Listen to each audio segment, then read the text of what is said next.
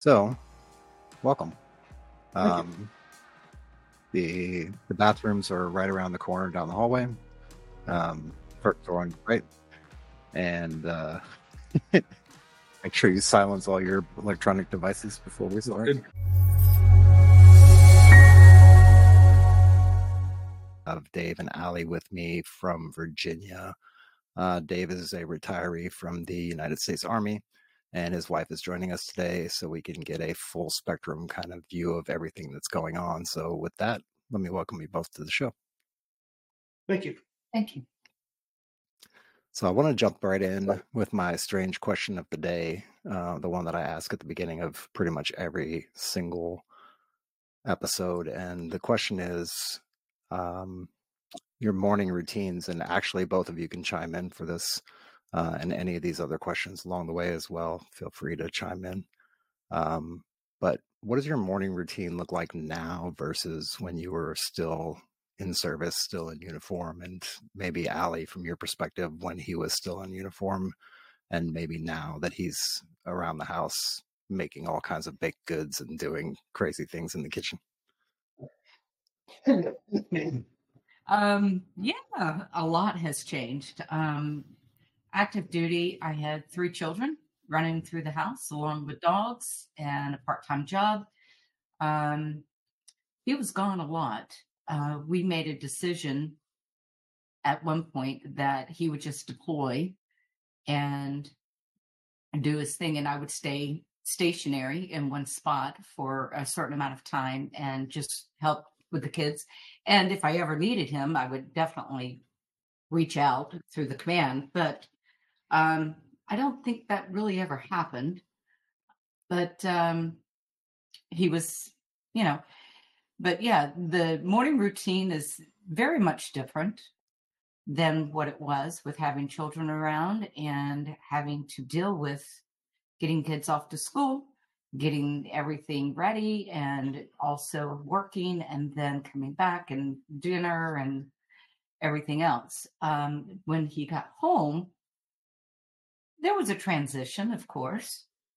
And the transition, I would say 3 weeks to a month was a typical transition period where he would come in and make his presence known gradually with the children as far as the disciplinary. And that for the most part seemed to work fairly well with us from what I can recall from the many deployments and times where he would come back in and out. I don't PT in the morning anymore. Shame on I you. don't get up. I know it is terrible, but I mean, this is a work in progress. Yeah, it's interesting. I had this impression that after I retired, I'd be able to sleep in, go to work at a normal hour. No, not a bit. I still snap open at between 4 and 4:30. Brain turns on. And it's just something I've come to accept. But rather than, for me, the big difference is rather than getting the uniform on and going to a formation or doing PT or whatever, it's get my stuff together, grab my lunch if I'm going to have something to take with me, and then head to the office. I make my coffee there. Of course, that's not too much different. I made my coffee at the office for the military too. So yeah, get in the car and go. Avoid the Devil's Highway during large rush hour, and go to work. I'm in before everybody else, which is nice. I get a lot of work done before then, but I honestly can't, other than the doing the whole formation and doing organized PT and then going to chow, and that's whole thing that's changed. That's the only part of it that's really changed. Other than that, it's get up, have the black nectar of life, and get to work. Yeah, speaking of black nectar of life, I just want to interject real quick and find out like what everybody's drinking, because we're having a kind of a sipping session with our new format that we're doing here. So I've got red wine, which comes out of a plastic 2-liter jar, thing that you buy. It's typical Sicilian, typical Italian. Italians don't drink that fancy crap, so they just drink wine out of a plastic bottle. That's what we do. What are you guys sipping on over there? She is having a apparition from the winery at LaGrange, which is a local winery here in Northern Virginia, and I am drinking some Kentucky Gold. This is Rabbit Hole Bourbon with Ooh, Chill Rocks, no ice. I Cheers. haven't had that one yet. Cheers. Mm. Good. So now we know at the end of this interview, we might be a little bit saucy. So that's good.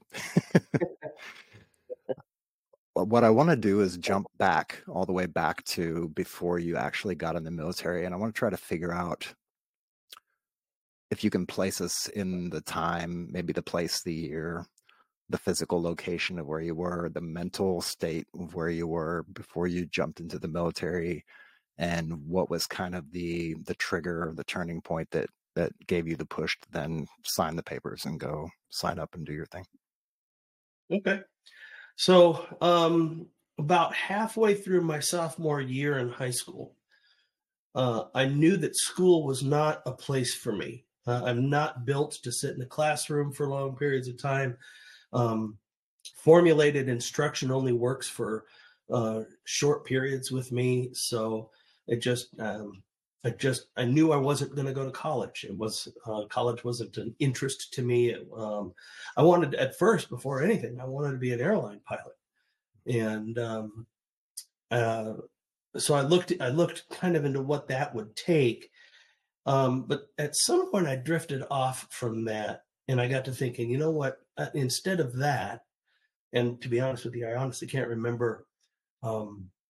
I can't remember what the impetus was, but I shifted to, you know what? I'll join the Air Force. They'll teach me how to fly. Then I can, do the thing. And I went to the Air Force, and they said no, for an interesting reason, which was like a condition, a skin condition. And so the next place I went was the Navy. Mhm. And they said, well, you want to join the Navy? And I said, well, yeah. They said, do you have the skin condition? And I went, no. And they went, right. And so I joined the Navy. So I spent the first half of my career as an active duty sailor. I made Chief Petty Officer in about 9.5 years. And in 2000, just before 2000, just at 2000, that's when I shifted over. But going back, so that was the thing. I thought, the military would be a good place for me. I'm not going to have to sit in a whole bunch of school. I'm not going to have to go to school for 2, 3, 4 years to get a low-paying job. I can go straight into the low-paying job, but also have a place to live, have food, and I thought it would be a pretty good deal. So none of the services at that point would let me fly because of this. So I wound up picking a job which had the second longest school in the Navy. Go figure. The irony ran thick, but I loved it. I loved what I did, and it was very rewarding. I learned a lot. It was what got me started down the path of my current career. So I'm quite pleased about it.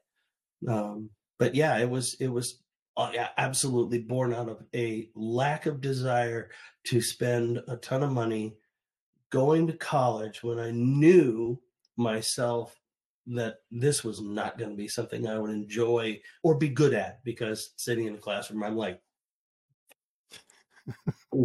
I get bored quickly, and then that's always a problem. Shiny red aluminum squirrels. Yeah, you're not wrong. I've had plenty of senior people find out what happens when Dave gets bored, and amazingly enough, I've never been to Captain's Math or an Article 15, so So with that, I think I have to ask I guess the next logical question is, Do you have any recollection of MRE bombs? And if so, how many have you set off in your career? Never did an MRE bomb. I heard about them, but I never did an MRE bomb. The closest I got to that sort of silliness was one of my shipmates and I were having a water gun fight in the Persian Gulf in the engine room. And yeah, and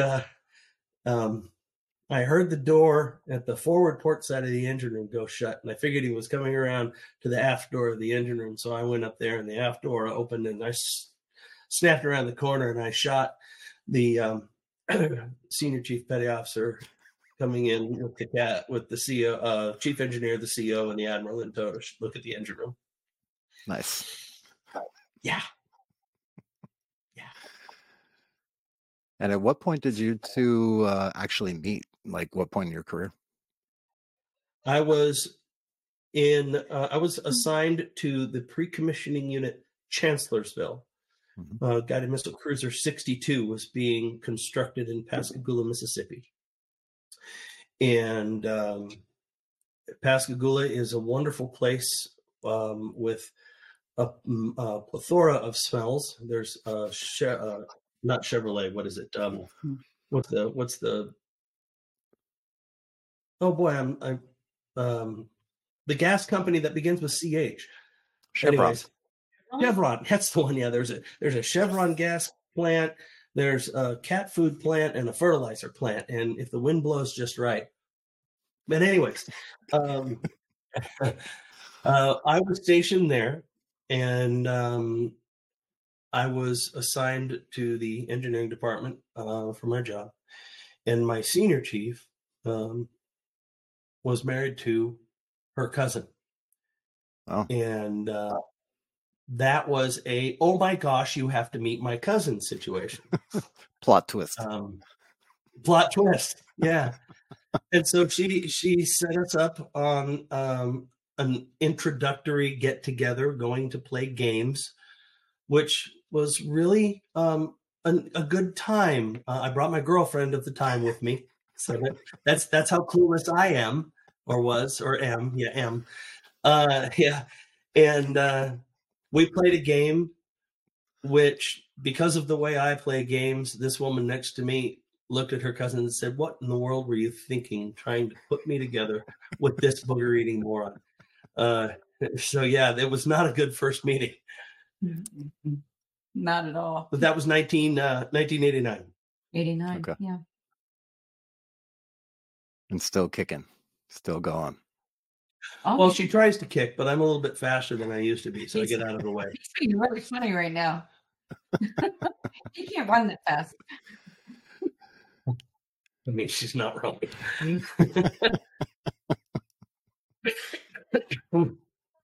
I'm in shape. What do you mean? Round is the shape. Round is the shape. That's what pizzas are round. Exactly. Yeah. So you met, and then how long after that did you get married? 6 months. Wow. I'm watching him process that. That was great. Wow. Yeah. We departed.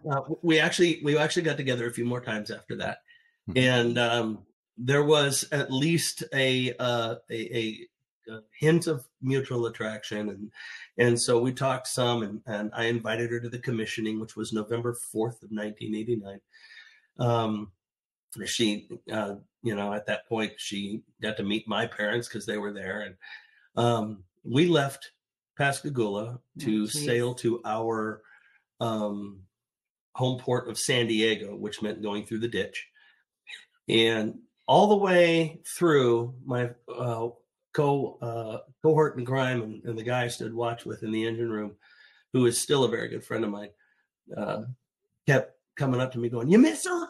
He's an old Texas boy, and so everything came out, He's like, "You miss her? Hey, you thinking about it?"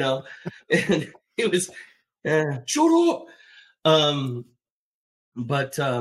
So I called her when we got to Panama. I called her and said, "Hey, what are you doing for Thanksgiving?" She said, "I'm got a family gathering that we're going to." I said, "Okay, well, what are you doing for Christmas?" "Nothing. Come up for Christmas." "When do I plan to go back?" you don't plan to go back. No. And she immediately called her mother and said, I'm getting married. So we got married in April of 1990. Yep. Awesome. And for you, sorry, my ears were ringing there for a minute. This tinnitus is getting me. I feel Yeah.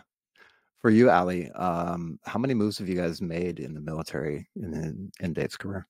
you need a piece of paper. No. Let's see. 1, 2, 3, 4, 5, 6, 7, 8. No, there's wait. East to west is East to one. west. West One. to east. No. One. Well, And that's then true. We've moved 3 times in San Diego. we moved 3 times in San Diego. So that's 1 plus 4, and then 5, 6, Mhm. 7, 8, 9, 10, 11? Yeah. 11. 11. It's my favorite number.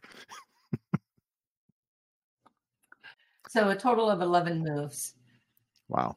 And that's because we chose to stay in Maine for 18 years versus picking up and moving the kids out and transitioning them in and out of schools. Mm-hmm. So we just ended up in Maine for 18.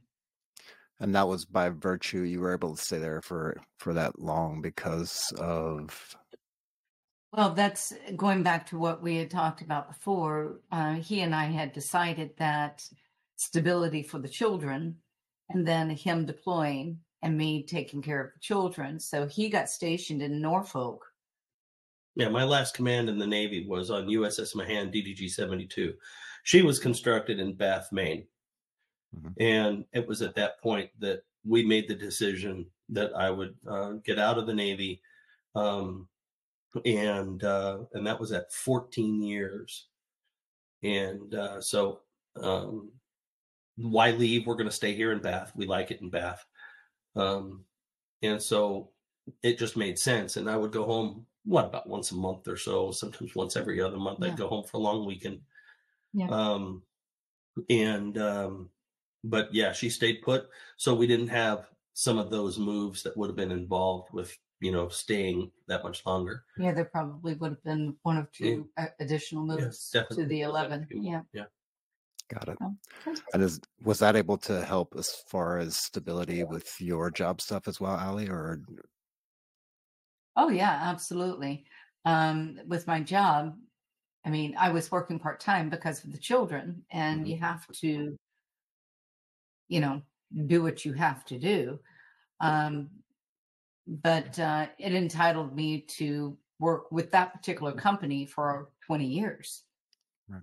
So it was worth it. Yeah, that's one thing. And I'm actually starting to dig into that with a couple of interviews that I've got set up coming forward in the future, but digging into how from the wife or the husband's side of the perspective, the spouse of the military member's perspective of as far as jobs, as far as employment and the moves and the stress that it puts on you, including adding, children to the mix and pets to the mix and all that. Like that's an interesting perspective that you guys took to stay put, do the geo bachelor kind of thing, and it's worked out obviously. So yeah, it wasn't. There were stressful times, of course, because she had to deal with things with the kids that I wasn't there able to help her with. Yeah, I know exactly what you just thought. But overall, it was a short period of time. I mean, it was not. I left Bath. We commissioned Mahan in '98, and so I was in Norfolk, living on the ship until I didn't retire, but I got out of the Navy, and that was March of 2000. So really, it wasn't a terribly long time. Some folks can't do that. I tell people all the time that one of the things that really kind of pushed my button for her was um, that she was immediately had an air of competence, Mhm. and I knew that I wasn't going to have to worry about whether or not things were going to go sideways while I was deployed, because you know what it's like. You're over there and you cannot do anything. And I remember, guys, they would get emergency phone calls, emergency radio calls on the ship because the car battery went dead, or because the water heater quit working, and their wives were just, they didn't know what to do. They didn't know how to handle that. And it was kind of odd, but our goodbyes at the pier were, see you later. There wasn't a lot of it was, Yeah. got it, I'm out, later. And it was comforting. It made me know, it helped me to know that I could go do what I had to do, and home was taken care of. And if you don't mind me digging into that, because I feel like that's a really interesting point. Um, where do you think, like, what kind of pre-work, what kind of relationship skills did you build? What were some kind of Archimedes levers in your relationship that allowed you to have that kind of relationship and have that confidence on both ends of the spectrum, on both ends of the relationship?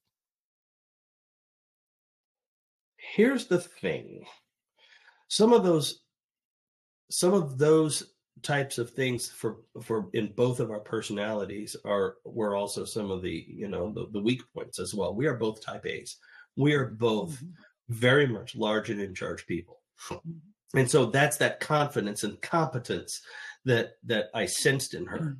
And that works great in a situation when you have to go. There were times that I'd have to call her and say, by the way, we've just been ordered to get underway and I won't be home for a week. That's happened. And that's great, because I knew that she had the kids sorted, she had the house sorted. She handled the bills while I didn't touch money. I did the typical, here's all my money, can I have some back situation, uh, when we were younger. But yeah, I think that a large part of it is her and my comfort level in knowing that I wasn't going to have to stress about what was going on at home. Yeah, I guess my Did that answer the observation. question? Yeah, totally. Yeah. No, I was just my observation of it, of what you just described, is kind of like metal sharpening metal, and also um really just a trust, and I wouldn't say a blind trust, but I would say a trust to the point where there's not a second thought in your mind about the trust. Yeah, yeah, I think you're right. Yeah, I never once considered that things would go wrong at home. It never crossed my mind that I'd get that, Lewis, you got to fly off the ship and go home because everything went south. And I've also watched, as I'm sure you have over the time of your career, watched the guys get the letters. I'm out. I've taken my crap and I've left. You know, that never considered, crossed my mind, never. I've always Yeah. tried to be extremely supportive of his career and his job. I mean, he's the breadwinner of the family. I mean, nuts and bolts of it. So, um, when I decided to open up my own business, he was the nuts and bolts that held us together. So during COVID, so, you know, support each other, and, supporting each other in all aspects, good and bad, Mhm. because everybody has good and bad. Um, yeah, you do. So, yeah. So, but I think for the most part, to me, it was rewarding. I was able to not only support him in his job and career in the military, but I was also stable enough to be able to maintain the home unless there was like a catastrophic kind of event. And we've had those in our lives, but the catastrophic events, he was land, he wasn't out at sea. Mhm. So, um, and was able to deal with what needed to be dealt with. But, with those being said, we have each other's back. I'm not going to sit here and say everything is roses and, fairy dust and everything like that, because it's not, you know, but we have each other and we will always have each other in those regards. Cue Sonny and Cher song.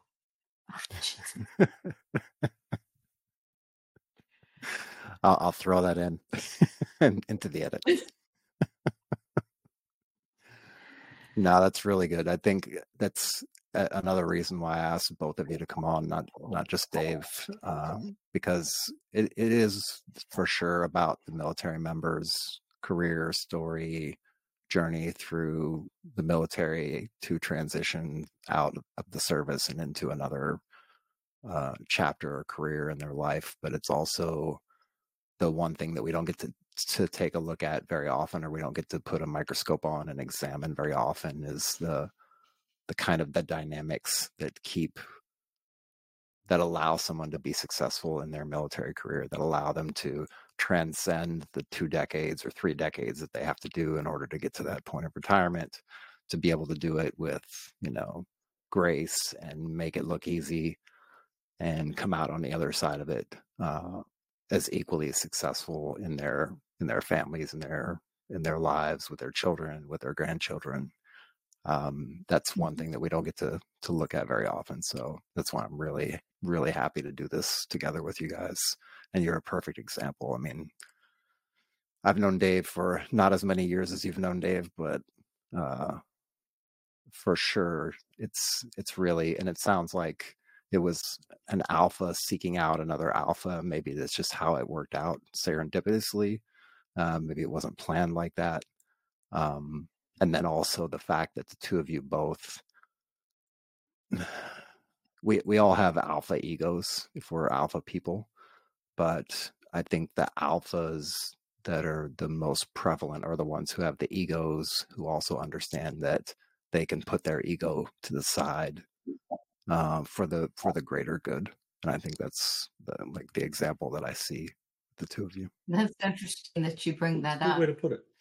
So I had to learn, being an alpha, I had to learn when he came home to step back and let him be head of home. And that took a transition, which is within that month time frame that I mentioned. It was a transition for sure. But I mean, I think we made it work. Well, it's an interesting thing that you bring that up. The first transition did not go well. No. The first time I came home was poorly executed, because I came in, I'm in charge, and I didn't give her or the kids an opportunity for me to settle in, and it was a significant amount of friction, and we had to talk about that as time went by. And then, of course, as we went to the next iteration, my next deployment, I can clearly remembering her saying, "Look, when you come back, I don't want to repeat of last time. We can't do that." And fortunately, at that particular time, the Navy had started to getting its act together with respect to preparing sailors to come home. And so they actually started bringing folks on board to think of it as kind of like a precursor to the TAP program we see, where they brought people on board. We were about, a month out, 3 weeks out, I guess. And they said, "You're about ready to go home. Just remember, all of this stuff, it has gone on. don't forget that their lives have continued while your life stopped there. You can't go in and just pick things right back up. You have to sit back and observe changes. You have to sit back and observe dynamics in your family that you're reintegrating with. And it was a really kind of a truth bomb thought process for me to go, oh, I never considered that. And so that was extremely helpful. Our second one, I think, went a lot better. And of course, then as in any young marriage, our communication skills weren't the greatest to begin with, but as those communication skills got better, and as that trust level really strengthened and solidified, we were able to really kind of maneuver that particular rocky road pretty well. And even you could see the reflection of that in the kids. They were more at ease. They were more relaxed about it. Yeah, good. I mean, they're gonna follow the example of the actions, not necessarily the words, right? So if you two are calm and collected and talking like adults, whatever that word means anymore. I looked it up once. It looks confusing. Yeah, it's too many sidebars on that word adult. But yeah. But here we are, almost 34 years of marriage. Yeah, exactly. And that's what fascinates me the most. And it's not like you guys are some anomaly of life that, you've been together so long, but it's just a very interesting dynamic with the two of you and how you've navigated all of this time in the military and together and through moves all across the country, everywhere else. And then coming to the point where you settled into a kind of a groove where you understood, like, hey, you're going to do this. Hey, I'm going to do that. And hey, we're going to meet in the middle and come to some sort of compromise on really everything as much as possible. So I do want to figure out the transition from the Navy. So you said you got out after 16 years, and then what happened after that point? So 14 years. I was in the Navy for I was in the Navy for actually, I mean, it was 14 years, but my DD-214 from the Navy is 13 years, 11 months, 27 days, or something like that. I tried so hard. I talked to my recruiter. I wanted to join on April 1st so badly because I wanted my parents to be really questioning it until I raised my hand. But he couldn't get me there. We had to do it April 2nd. So anyways, I was discharged March 30th. So I wanted to go into the Navy Reserve. And like I said, I was a chief petty officer. And they said, we can take you in the reserves, but not as a chief. We'll have to make you an E6. And I went, no, I'm not taking off the anchors. I worked hard for these anchors. I'm going to keep them. So they didn't have a place for me. So I was rudderless. Huh? Rudderless. Okay. So I was out for a couple of years because September 11th happened, and that set my teeth on edge.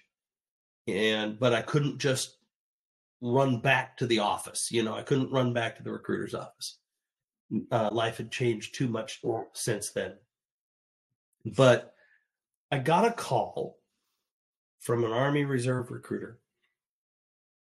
And I won't bore you with the huge details. But he said, hey, I see that, you were out, just a couple of years ago. Are you interested in coming back in, being part of the Army Reserve and shooting automatic weapons at West Point? Well, yeah. So automatic weapons. So they put me in so the Army Reserve took me back as a E7. And I stayed as a 7 for a very long time in the Army. They told me that I had enough time in grade when I joined. They said, hey, you got enough time in grade. Why don't you put in your package for 8? I'm like, are you kidding me? I still am trying to figure out your rank structure. All right, I can't. What is this formation? What is this quarters thing called? It's a formation. All right, I thought it was quarters. No, it's formation. That all of this new lingo. I got abused relentlessly for taking a head break. It's a latrine, you idiot, friggin' sailors. So in 2002, in August of 2002. I joined my first unit, the 3rd of the 304th, out of Lewiston, Maine, and our mission was to support basic cadet training at West Point every summer. So the plebes would come in and they would do their 4, 5, 6 weeks of basic, whatever it was, and our part was rifle marksmanship, hand grenade range. So there's one I'm space camping on right now. And so that was cool. Then somebody figured out I knew how to use. Oh, this was the other thing. They couldn't figure out what to do to give me a MOS. And I said, well, I'm a gas turbine tech. Don't you have gas turbines in the tanks? And they said, totally different animal. And this isn't the type of unit that has tank mechanics. So they made me a truck driver. Yes, I was for a very short time in the Army an 88 Mike.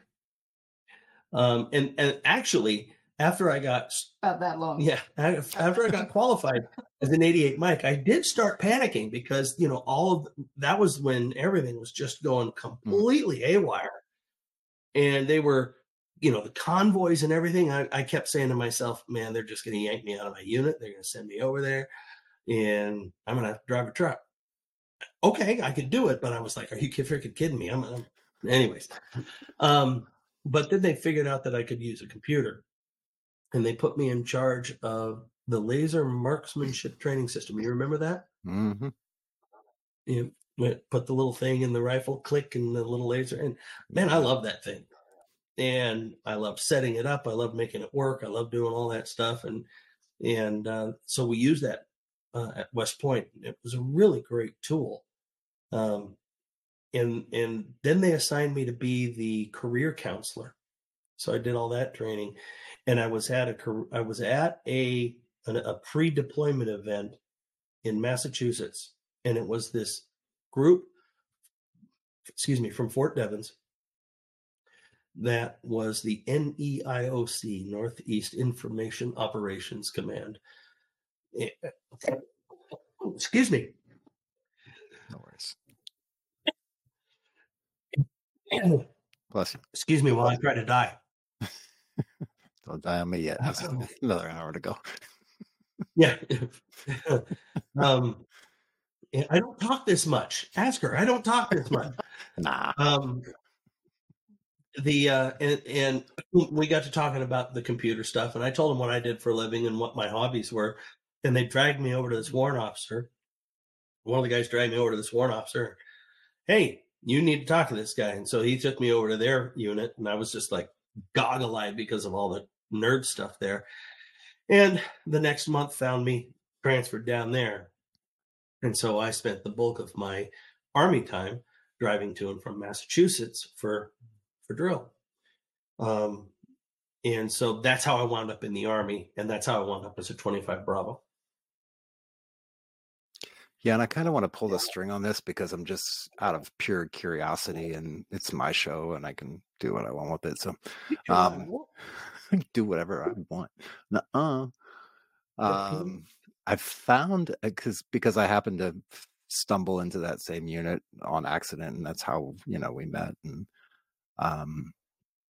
I've come across so many people that were former 88 Mikes that then became these cyber combatant people in the military, at least from that any IOC, any CPC perspective.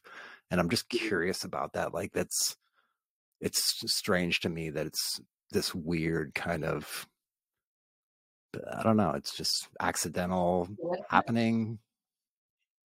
I don't know. For my part of it, I know that they threw me in the 88 Mike course because they need me to have an MOS. Hmm. And I told him I was not going to get a paper pusher's MOS. I was not going to get any of the administrative MOSs. I wasn't going to do it because if they put me behind a desk, it would have just ended my time. I'd have left. And so they said, well, okay, fine. We'll make you a truck driver. I said, okay, that'll be fun. It wasn't like I was going to do it anyways, because like I said, the unit was all about training at West Point. And in fact, I really enjoyed the unit and I love the people there. Loved them. Still in contact with a few of them to this day. I have some absolutely fantastic memories of that unit. Unfortunately, we sat around a lot of time on the bleachers going, and I got bored. And like I've said before, bored Dave is a bad idea. And so that's why I kind of started looking around. I told her at one point, somebody had offered to let me become an Army Reserve recruiter or something. Was it a recruiter or just the career counselor? But they were going to let me have my own car, which I thought was really nice. Oh, that was the recruiter thing. That was the recruiter thing. She was like, but that's yeah, admin. But yeah, so that's the way it was for me, and it was a placeholder. It was because the unit was MOS non-specific, and one or two of the other guys. Sidebar: can we mention other folks' names? Oh yeah, absolutely. Okay, Glenn was a truck driver. Mm-hmm. You remember he drove, and well, Jed was a medic, but I don't know of any other truck drivers other than Glenn. Yeah, there were a couple other, and Glenn's actually been on the podcast before. I don't know if we dug into his 88 mic career part of it, but I don't remember. It was a while ago.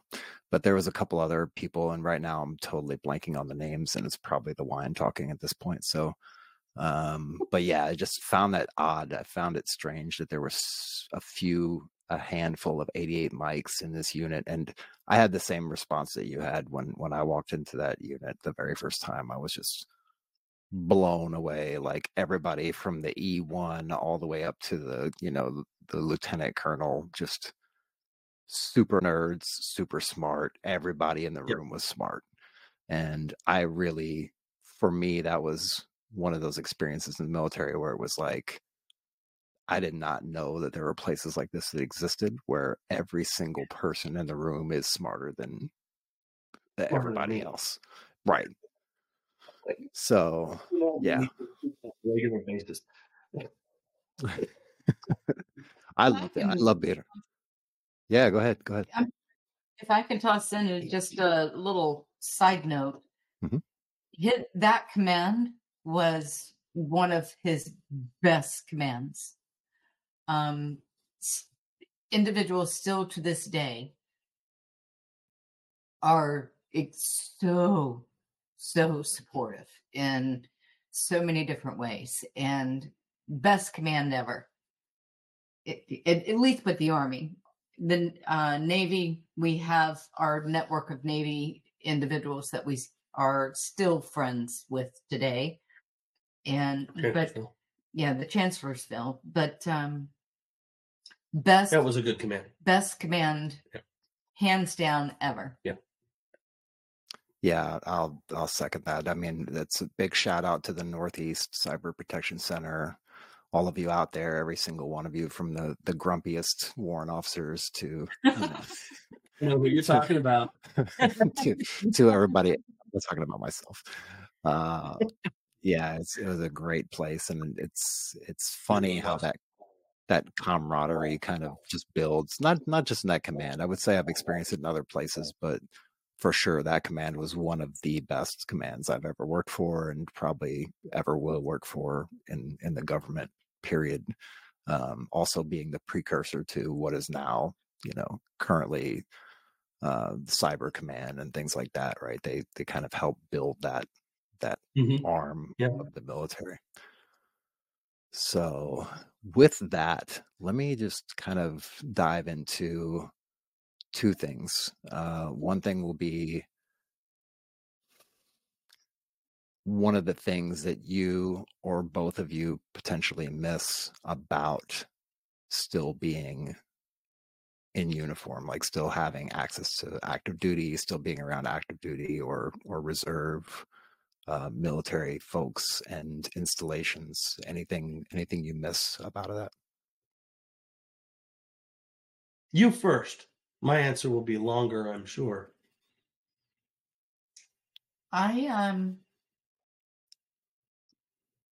Yeah, I really don't miss. This is me being cold. Well, I sent him on dive trips. So, but I mean, outside of just go get away. But no, I really personally, I don't miss anything per se, because we're still in contact with a lot of individuals that, I mean, it's just like being in the unit still, even though you're not in the union. It's everybody's still chit chatting back and forth and doing things together and randomly. So it's like you're still together, but you're not still together. I will say this, for the first couple of years I was out, I missed it a lot. A lot. I mean, and then I got to thinking, of course, I could be confusing it with Stockholm syndrome. But you get to meet this amazing thin little cross section off the top of America when you're in the military, and you get to meet people from these other cultures and these other lines of thinking, and the way that they were raised differently, and you get to kind of absorb all of that. I would say one of the biggest things I miss is the color blindness. I hate the corporate culture of having to be so sensitive about the way you say something, because in the military, personally, I never grew up seeing melanin. I just didn't. It was you were another human being, and if we got on, great. If we didn't get on, then we avoided each other type situation. But in the corporate culture of having to be sensitive to saying certain things for fear of being called the nasty R word, or some of the thought processes that are out there. I miss that. I don't like having to tiptoe around. I just you get to know people, and you get to know how they think, but I think it's on a different level because you're not out there doing the stuff we did as in the military. I miss the sense of camaraderie, the brotherhood, the sisterhood that you get with people. I have some folks at work that one of them is a Marine and the other one is former Army. And then we have our token Air Force guy. We still give him dolls to play with, so it's okay. But we stand apart because of our military connections from the rest of the team, and so I kind of still have a little bit of that, but I really do. There are times it's like, man, I'd love to put the uniform back on. And I'd probably have to get a little bit of a bigger one now, just slightly, how. And but pizza. There's times I'd love to do it, but yeah, I'll leave it at that. That's what I miss, is that camaraderie, that sense of belonging, that brotherhood, no matter where you're from. This guy who grew up in South LA is my brother, even though we were miles and miles apart from each other.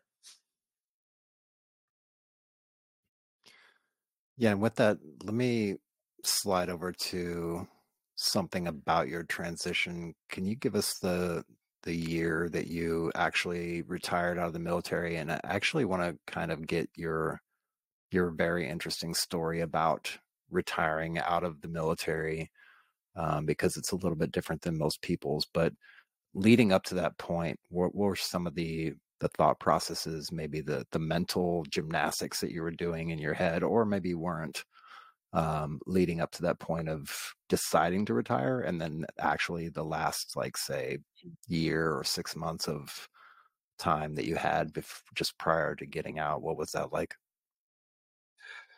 So our last deployment with Det 2, I did the math, and I was going to reach sanctuary on that trip. And so I threw that flag the minute I got there. We had talked about it. Because I did the math, and I came to her and I said, look, here's the deal. I'm going to get over 18 years.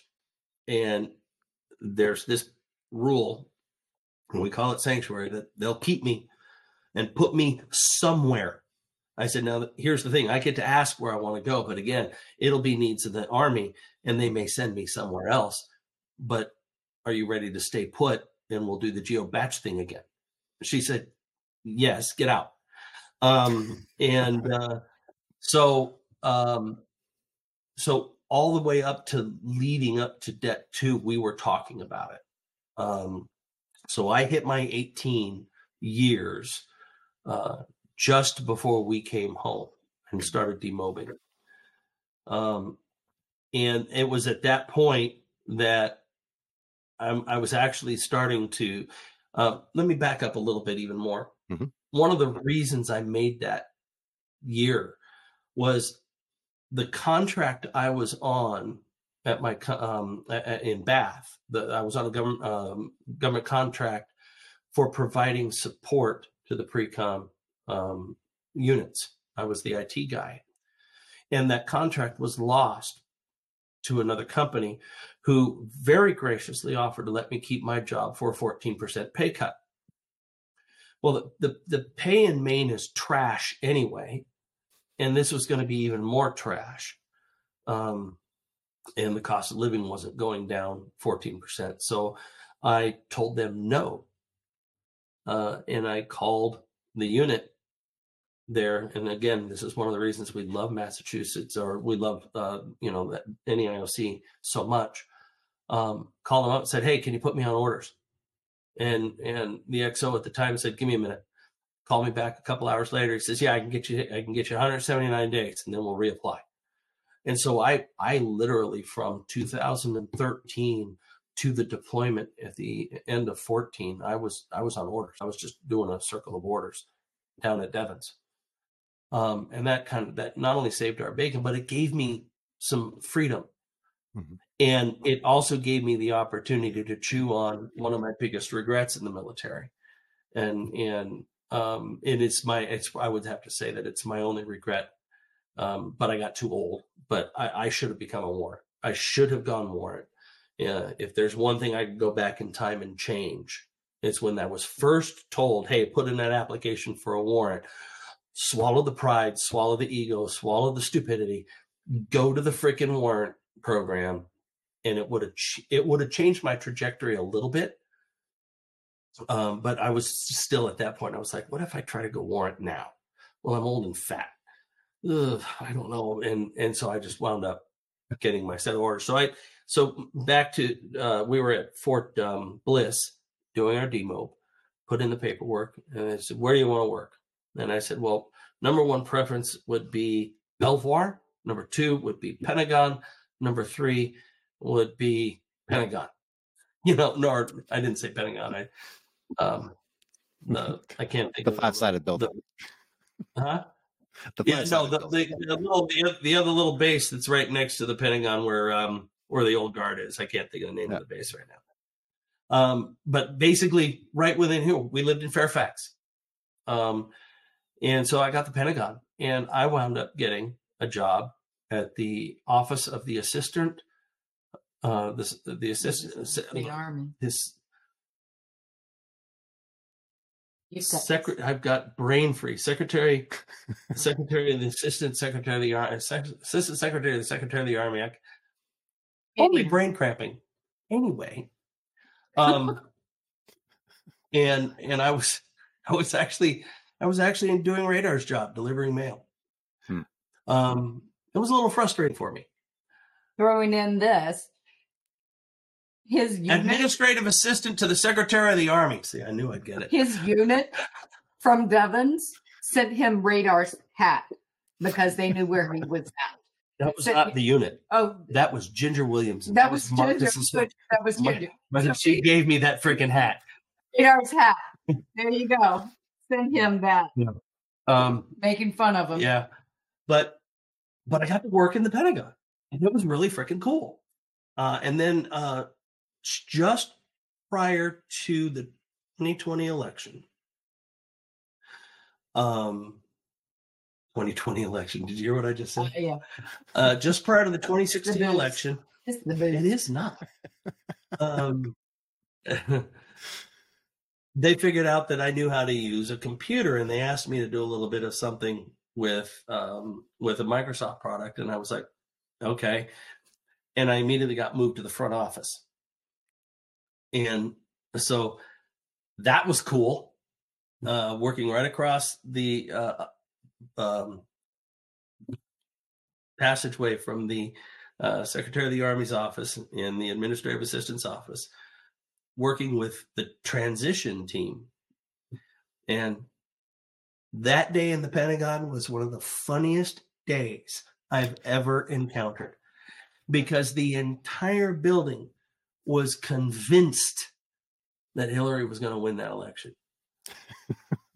And so everybody came in. I would have to say 95% of the people in that building were shell-shocked when they came in the next day. But that transition, that part of the transition, that was a neat experience to go out and be in that particular hub of activity. What an insane place to work. Oh, you were also released with the signature of Trump. Oh yeah, I got the first. we don't talk about that. It was the best certificate ever. It was huge. It was the best ever signature. Find that important. Some people do not. So, but yeah, my retirement certificate was the first one signed by Mr. Trump. Nice. But they were supportive. I mean, again, it goes back to the type of atmosphere that there's definitive professionalism, there's definitive chain of command. But I was treated like a grown-up. I was treated like somebody who had values, somebody who could contribute. When they found my strengths, they immediately put me in a position to play to those strengths. And I appreciated that. So I retired in July of 2017. And yes, 17. I got it in paperwork. I retired in July of 2017, and the whole TAP. You're right. You recorded that, right? She confirmed. Said confirmed. Okay, thanks. And sorry. The TAP process was extraordinarily powerful and helpful. I'm sure you're going to talk about that later or ask me about that later. But and they freed me to do that. They didn't do what I have heard so many other commands do, which is to tie their people up and make TAP less important, or you have to go from some friggin' sergeant major's change of responsibility ceremony, get TAP done later, that sort of stupidity. It didn't happen. So I was very fortunate in that they took my career and the end of my career seriously, and it was really nice. Yeah, and I don't know if that came as a surprise to you or not working at the Pentagon? I mean, maybe after working there for a while and you discovered that the folks there were actually genuinely involved and genuinely cared about your career and genuinely cared about what your well-being as far as, your professional achievements there and probably even outside of the walls of the Pentagon with your family, with your house and your kids and everything else. Um, so I don't know if that's a byproduct of that, but it's a coin toss. Really, it's a coin toss. Depends on the unit, depends on the leadership, depends on where you're at, depends on the TAP program, whether it's Army, Navy, Air Force, depends where you're at, really. Uh, and it's really just a coin toss. It's Russian roulette. Not to say that you're going to get a bad experience with TAP, but it's not always equal. And you're right. There are many commands out there who, for whatever reason, they don't put an emphasis on it. They don't make it a priority, especially for somebody who's retiring. But even for those who aren't retiring, those who are transitioning out after 4 years, 6 years, 10 years, like it's the same. Yeah, it's amazing to me. I'm just to say this out loud. It's amazing to me how many commands treat people who choose to get out after 4 or 6 years. They almost treat it like it's a betrayal, and it's just insane to me. I got read the Riot Act by our sergeant major in our last deployment for encouraging a soldier to depart the Army. He didn't want to be there. He didn't find value in it for himself. It made him unhappy. And I got read the Riot Act for encouraging him to move on with his life, to find out what worked for him, and to take advantage of the TAP program. And you say, yeah, the different TAP programs. I only went through the Army one, so I didn't know there was a different one. I thought it was the same across the board for the DoD. But it is amazing to me how that's a program that is a lot like a sewer. You get out of it what you put into it, and the more you put into it, the more you're going to get out of it. Yeah, that's definitely one thing I try to touch on here as well, and I'm trying as hard as I can, and it's not a brick wall, but it's really a lot of red tape, administrative kind of hurdles that I've got to jump through to get actively involved and physically on the ground in a TAP session, to be able to get 30 minutes to talk to people, to explain to them, my perspective as a retiree and my perspective of what things that they should be looking for and what things that may or may not be glazed over in the process. Yes, it's a DoD program. Yes, it should be executed the same. But as we know, the Navy does things the Navy way. The Air Force does things the Air Force way. The Army does things the Army way. The Marines, Space Force. Yeah. So out. yeah. Yeah. So we were fortunate to have 2 children join the military. One is still in, the other one decided to get out. So it's the same scenario. They reached out to him, Dad, what do you think? Kind of thing. We have one that's going to make it a career, one that got out based on life events and scenarios. But now he's in a position that he has a government job that he can switch it over into his time. So it's an individual process in my mind of where and what that individual desires in life and where they want to see themselves at the end. 20 years, 30 years, whatever it is. So everybody has different, everybody has a different situation, life dynamic that will come into play that makes that decision. Yeah, and I want to ask you, Allie, specifically about that as far as the TAP is concerned and your perspective on it. How involved, if any, were you with that whole TAP process? Like, were you, because I know it's not really open to the spouses, as far as I know anyway. I haven't seen anything that tells me No, that it is. Um, it's not at all.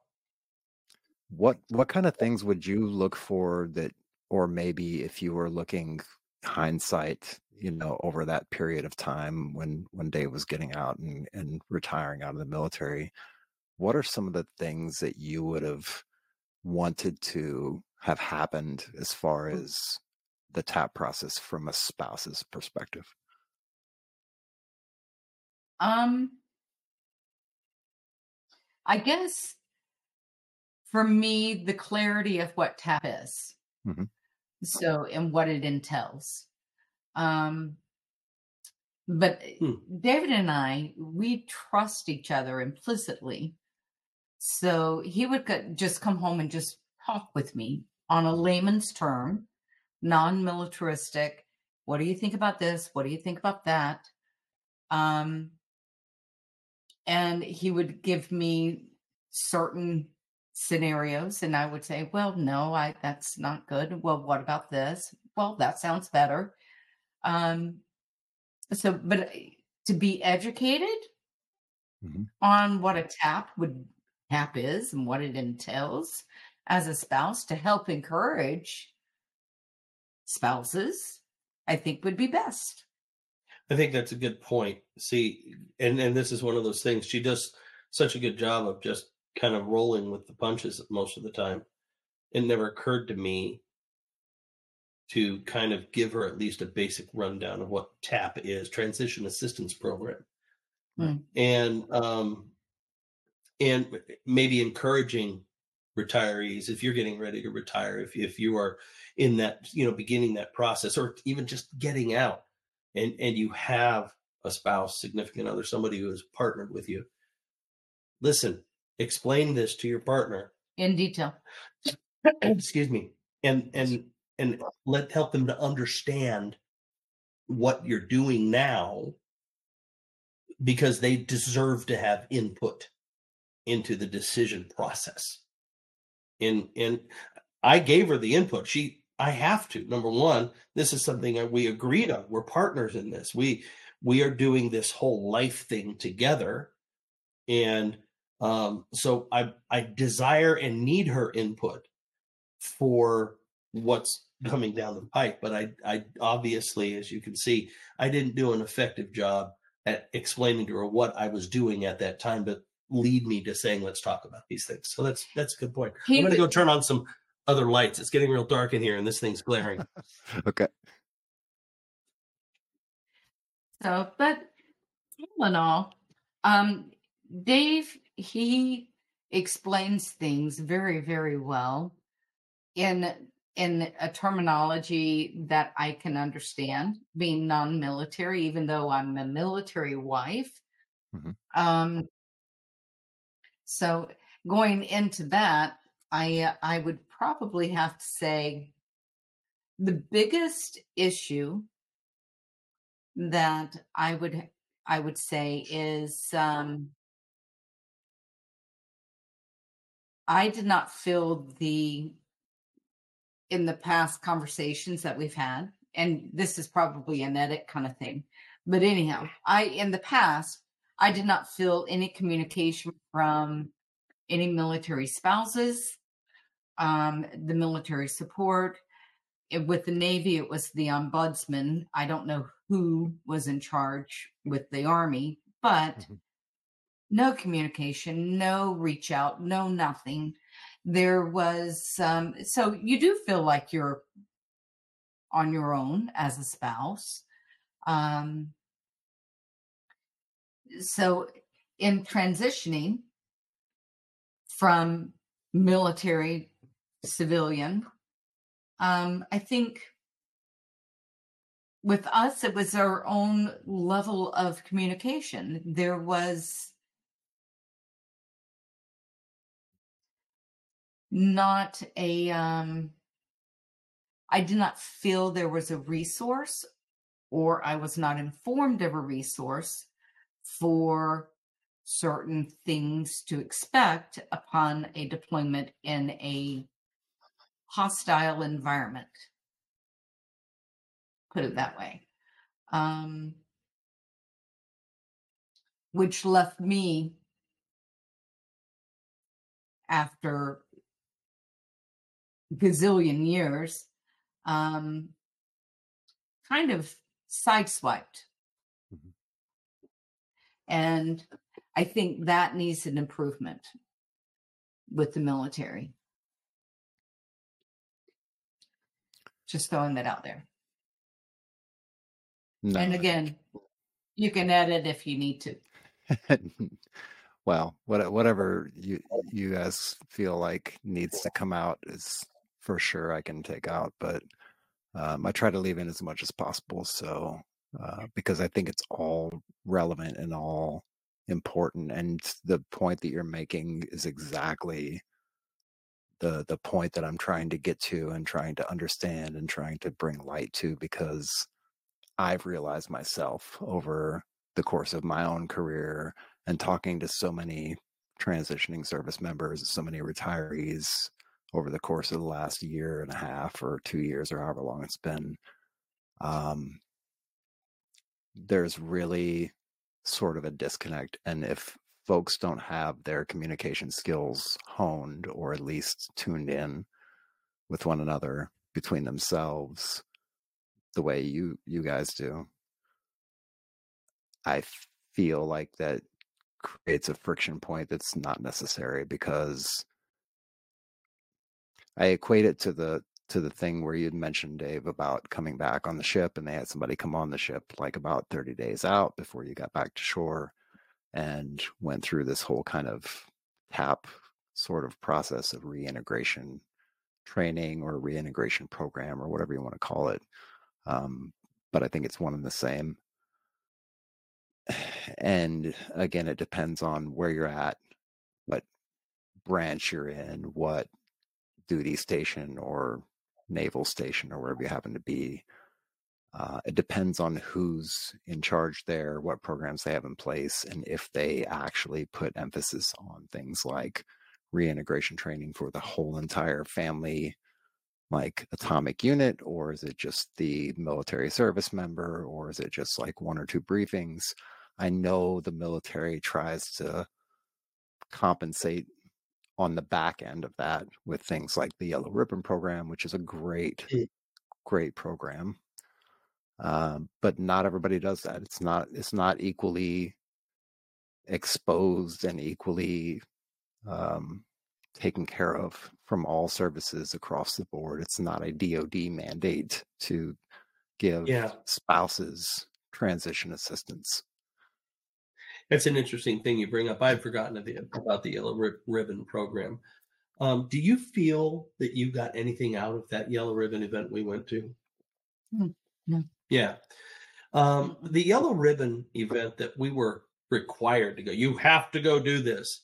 At the very first thing is the way that the Yellow Ribbon program was presented immediately set my teeth on edge. I read through the literature, and it's like, this is stupid. I don't see a value in it. And now you're forcing me to go to it. So our minds were already set against it. They wanted us to do a post-deployment one, which I don't think it never happened, did it? I don't remember, to be honest. I don't remember. Maybe I didn't do it because I transitioned straight away to active duty. They probably had it, but we didn't do it. If I can see the value in the Yellow Ribbon program, because it goes back to that whole idea of, I would tweak it if I was in charge. You would change something? Yes. Mm-hmm. It needs to be sold better. And maybe it is in some places. There's a lot of different options or possibilities involved here. Mm-hmm. But the way it was presented to us, it was never presented as something that I found value in, that we could have value with. But it being a forced thing the way that it was, we just kind of went, oh my gosh. And the presentations, I remember the presentations were just bad. So I hope that there are people that had good experiences with Yellow Ribbon, And things but ours just wasn't. could have changed between now and then. Yeah. So Yeah. hopefully, but I personally, as a military spouse, I think that former military, always military. Hello. So anyhow, it's to me, the Yellow Ribbon, I think it would have been really important just to do kind of like breakout sessions for military, for the women, for the spouses, male, female, whoever nowadays. But sorry. No, I'm biting my tongue. It's okay. Anyhow, it is what it is. So it's for the spouses, significant others. Is that more appropriate? Yes. So anyhow, I think breakout sessions with understanding a transition of your soldier, your spouse coming back, going in, whatever dynamics, what to expect, how to expect it. These are dynamics that need to be laid out. And to me, it was just what they did back in, I don't know, 2014? Back in 2014. Jeez, I'm croaked. 10 years ago. 10 years ago. So, I mean, things could have changed, but I really believe that the spouses need really significant information of what to expect, how to expect it, I mean, you may or may not, get this from your spouse or significant other when they are departing or returning. You may or may not, but you have to be prepared for these things. We never got any of that. I personally was sideswiped from his last deployment because of the lack of. I had never experienced in my life. Was totally sideswiped. And I think that it's something that needs to be really educated into our spouses, period. Sorry, got a little bit on a tangent there. No, you're actually right on target with everything you just said, and I 100% agree with everything you said. And that's why, and like I said, I've just recently, for whatever reason, it's boiled to the top of my brain pan and become really, really important to me to kind of discuss this. And that's why I asked you as well to be on the show. I didn't want to just do Dave, because me and Dave can have a heyday and have giggles and laughs and talk about lots of things. But I also want to bring that perspective of it in, and you guys are the perfect couple to do that with. So yeah, there's things that, and I'm hoping that one day maybe, somebody from Congress or somebody will actually see this and listen to it and pay attention to it and take heed to it, because it's probably the thing that we do worst in the military is, at least in my experience, is actually getting customer feedback and actually acting on that customer feedback and fixing problems that need to be addressed, rather than fixing what we think needs to be fixed and trying to anticipate what the customer actually needs, the customer being the military families, the children of military folks, the spouses of military folks, and military folks in general as well. So yeah, it's that, and then it's also the transition program, and we can hit on it one more time or go across it, but I kind of equate it to that whole reintegration program of when you come back from deployment as a military service member and you get like this whole week long or 2 weeks long of training or however long it happens to be, where you get to go through these classes. And I think at the time there was, some MRT training and some other things about how to, keep calm and how you're going to reintegrate and how things are going to be when you get back home, depending on when you deployed or when you came back. And even like a PCS move, right? You get a sponsor on the ground who actually like kind of walks you to like, hey, here's the commissary and here's the medical clinic and here's the things that you need to know about Biloxi, Mississippi, and the places that you don't need to go, and some of the norms and the things that happen around this area. And you just don't get that when you transition out of the military specifically. And one of those things happens to be the spouses being informed of what exactly is going on, because nowhere in the process did I ever see a spouse at anything on the base other than dropping off their military member to go to an appointment or dropping off their military member to go to a briefing.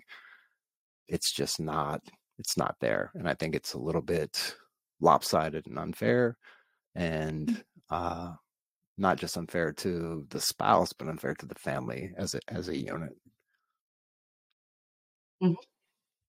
Agreed. I would agree with that. Yeah. I remember dropping him off in Jersey and just saying, see you later. I love you. Be safe, and not knowing anything, which I don't want to know half of anything, but I really don't. And honestly, that's what keeps me sane. Not knowing stuff. What? I saw the look. What? So anyhow, not knowing half, especially when he was in the service, not knowing what he was doing actually kept my sanity in check. So there's a protocol of, you give just enough information kind of thing and move on. But I think that, we still do that to this day with his current job. So I don't need to know what he does. I don't want to know what he does. I don't know what he does. So, to be honest with you, I don't really know what I do either. so it's. Hey, I got paid today. Cool. So I think communication between spouses is key in any kind of situation, any kind of deployment, any kind of whatever you're going through. But communication, even if it's just picking up the phone, hey, I love you, thinking about you, what's going on with the kids, what's going on with the dogs, what's going on with the mailbox, I don't care. Talk about anything under the sun. But communication and making sure that communication is felt, that's key. As though you're still in that relationship during your whatever deployment. That is key. I surprised this one with the puppy one year, and he was not happy. But it happened because I needed the puppy in my life. So, but yes, that right there, I think, is vital. Even though a spouse can't communicate certain things of their job, they can still communicate as if they're on a first date. Yeah, I really like that a lot. Keeping things day one, pretty much. Yeah. I love that.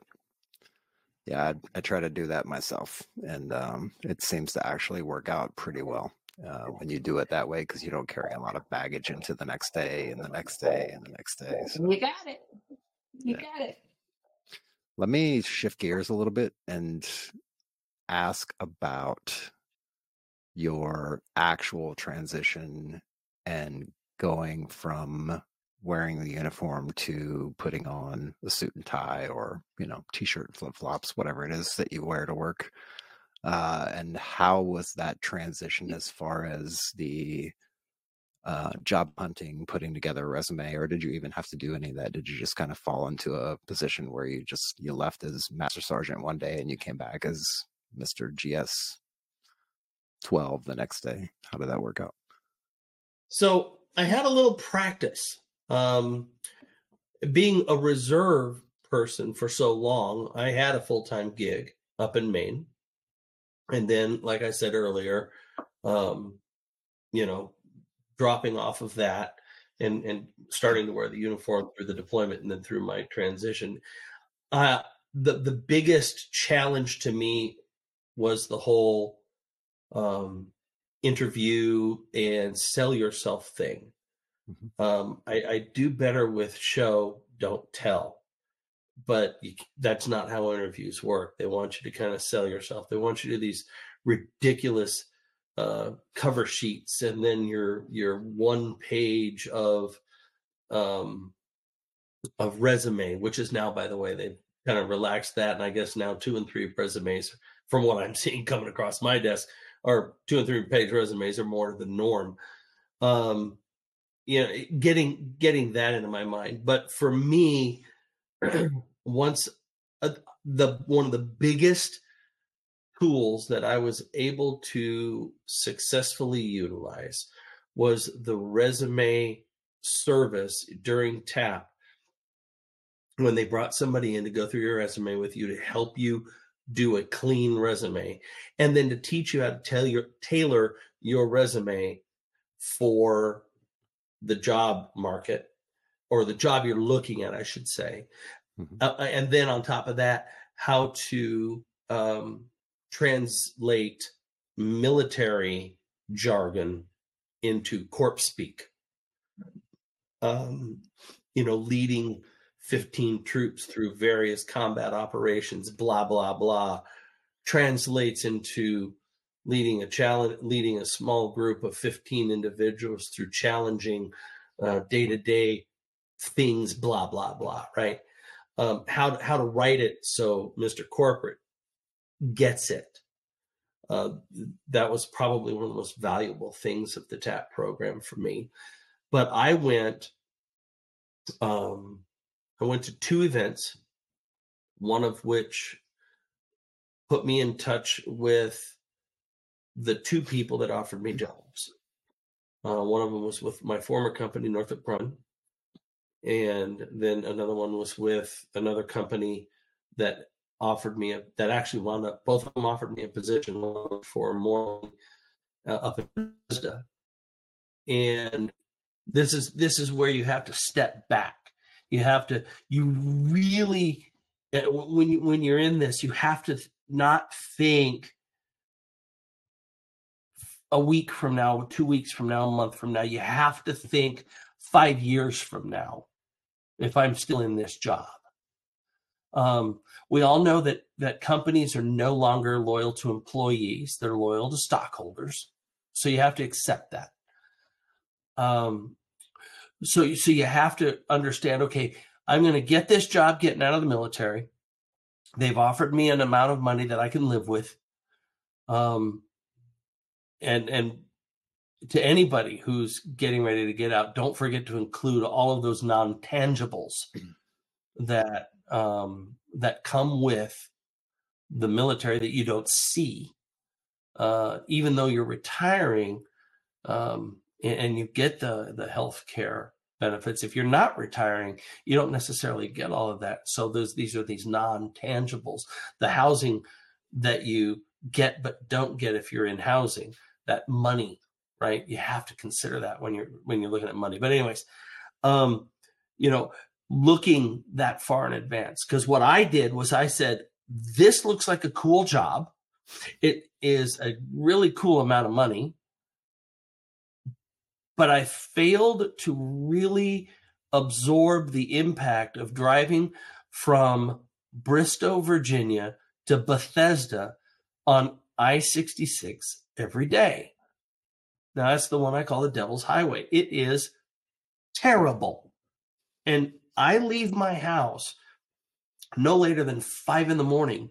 in order to avoid sitting in bumper-to-bumper traffic for an hour, increasing my internal rageometer. And fortunately, by the grace of God, they rescinded that offer because the customer eliminated the position. And I went to the backup. And then the backup was with my old company, Northrop Grumman. And from Maine. Yeah, well, I worked for Northrop Grumman in Maine.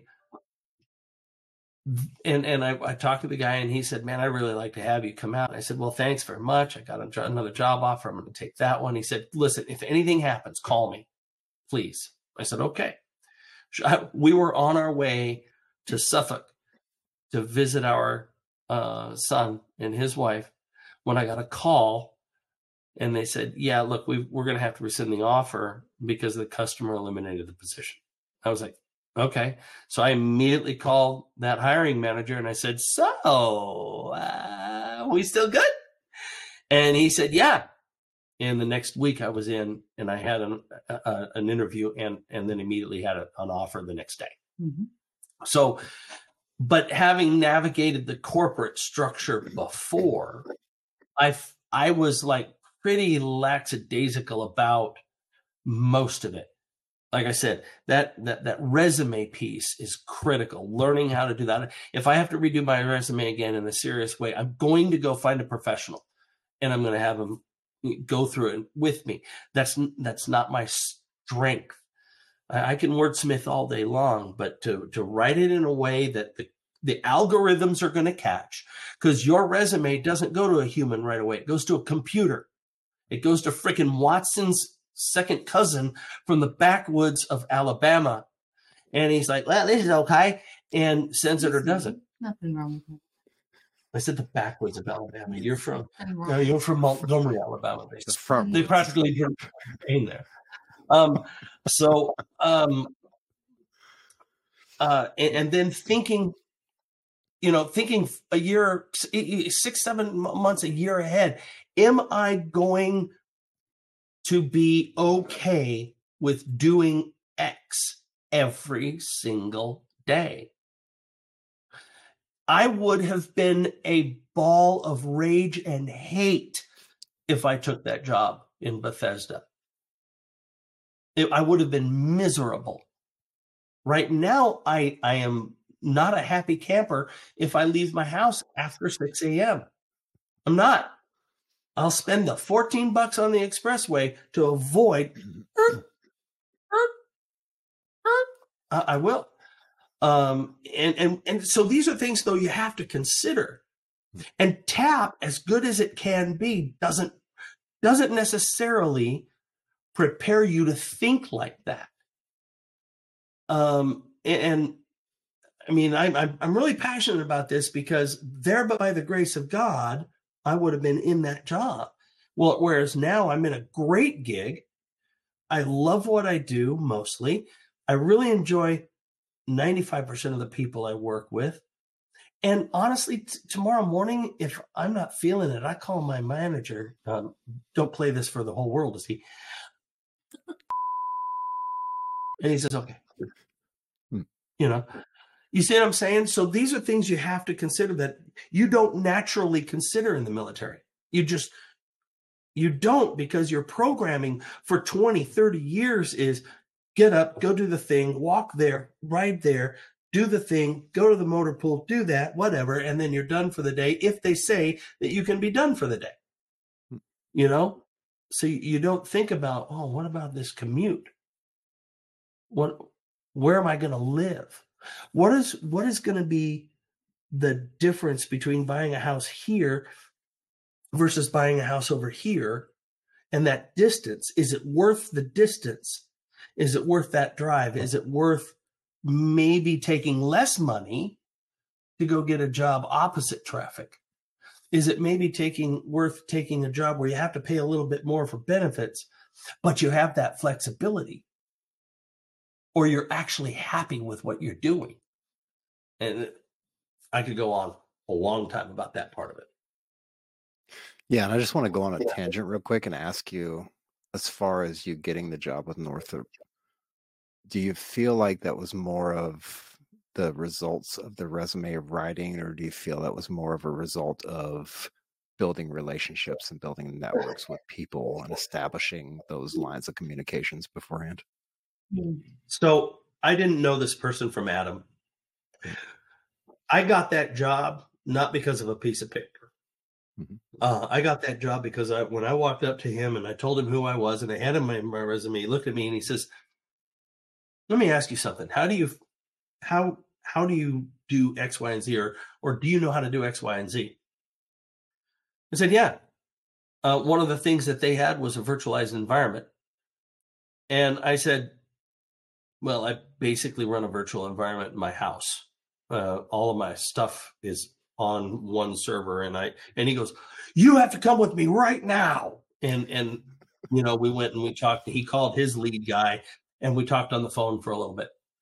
But the opportunity to actually stop and have a conversation with a hiring manager, when hiring managers take the time to go to these events, these hiring events, you know that they're serious about finding somebody they can work with.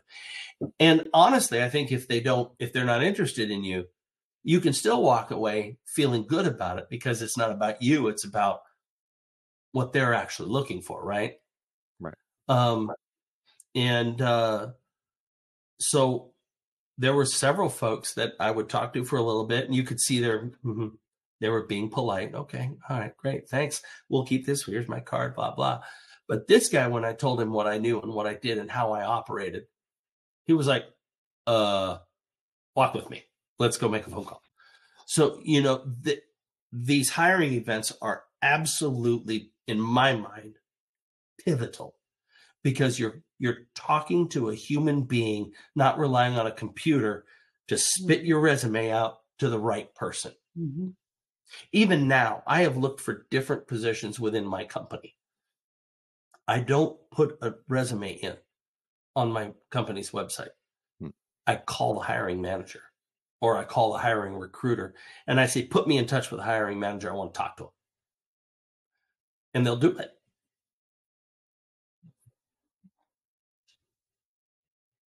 Would you say it's safe to say that it's probably even more imperative to try to spend as much time as you can, maybe even prior to getting out of uniform, trying to find some of these hiring events and trying to get in front of people who are at these hiring events Yeah. who are potentially hiring managers?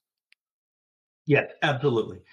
When you know you're done, when you finally get that piece of paper that says this is your retirement date, Mhm. that's when you start planning ahead to go to the hiring events 4 or 5 months out. You may not find a job, Right. but and because a lot of times they're looking for somebody right now, right? But even then, if you've talked to somebody and you have their card, as you get closer, you can call that person and say, "Hey, remember we talked at X. What are you guys looking for anybody right now?" That's excellent. But yeah, absolutely. Make that effort. And when your command allows you, again, I consider myself very blessed in that my last couple of months, um, my command was like, "You know what? Just call us in the morning and let us know you're okay. And if we need you, we'll have you come in. Otherwise, get yourself ready to go." And if more commands did that, honestly, the exit process would be just so much more relaxed for people who are transitioning out. Well,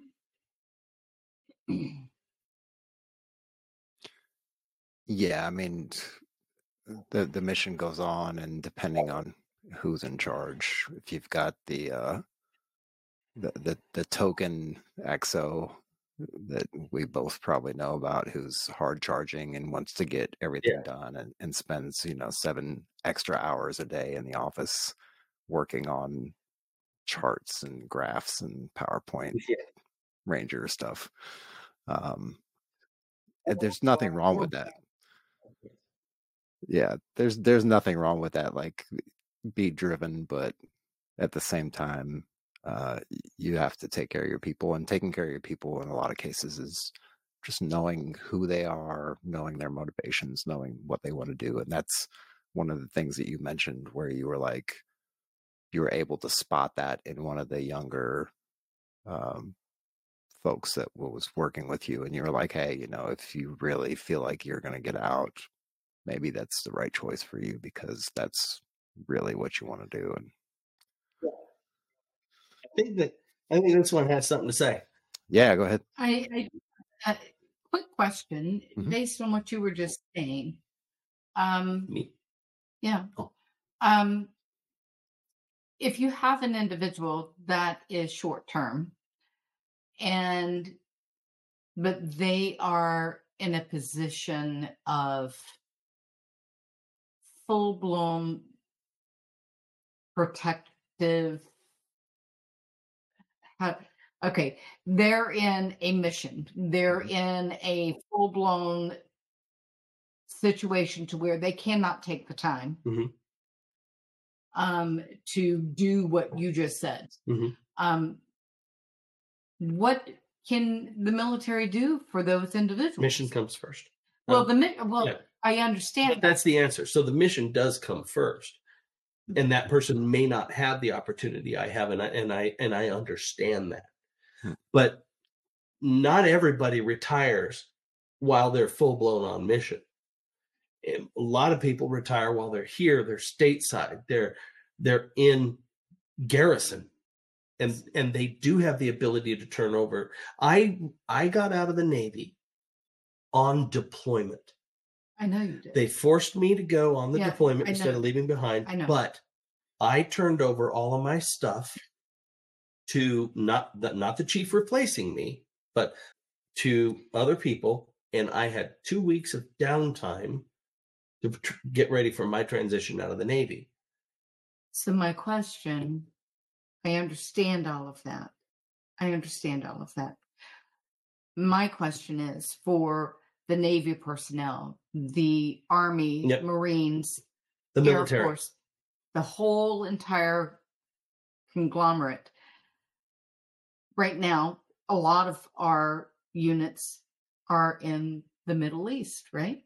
Not a lot. Some. Well, we've got a presence. So if you have an individual in wherever over there in the middle of the total conflict, they're not going to be able to take the time to do what you just suggested. Right. So what is a suggestion for those military personnel in their situation? Mission first. Take care of your people. Well, And I'm sorry, okay, but that's then the only answer. That's the answer. Yeah. But what's the secondary to help them prepare for transition? So if you don't mind me, I really like that you've asked the question that's on my teleprompter already, and kind of You have a teleprompter? lingering there. I have a teleprompter. I just let the cat out of the bag. Damn it. He's fancy. So this is the kind of thing, one of the motivators and one of the reasons why this podcast actually exists, is to kind of highlight this thing. And Dave, you may agree or disagree with me. I'll say a couple things about it. So one is, for an individual to rely on somebody else to take care of their career is pretty much absurd. And absurd in the way that nobody's going to take care of you as good as you're going to take care of yourself. Now, as far as the mission goes,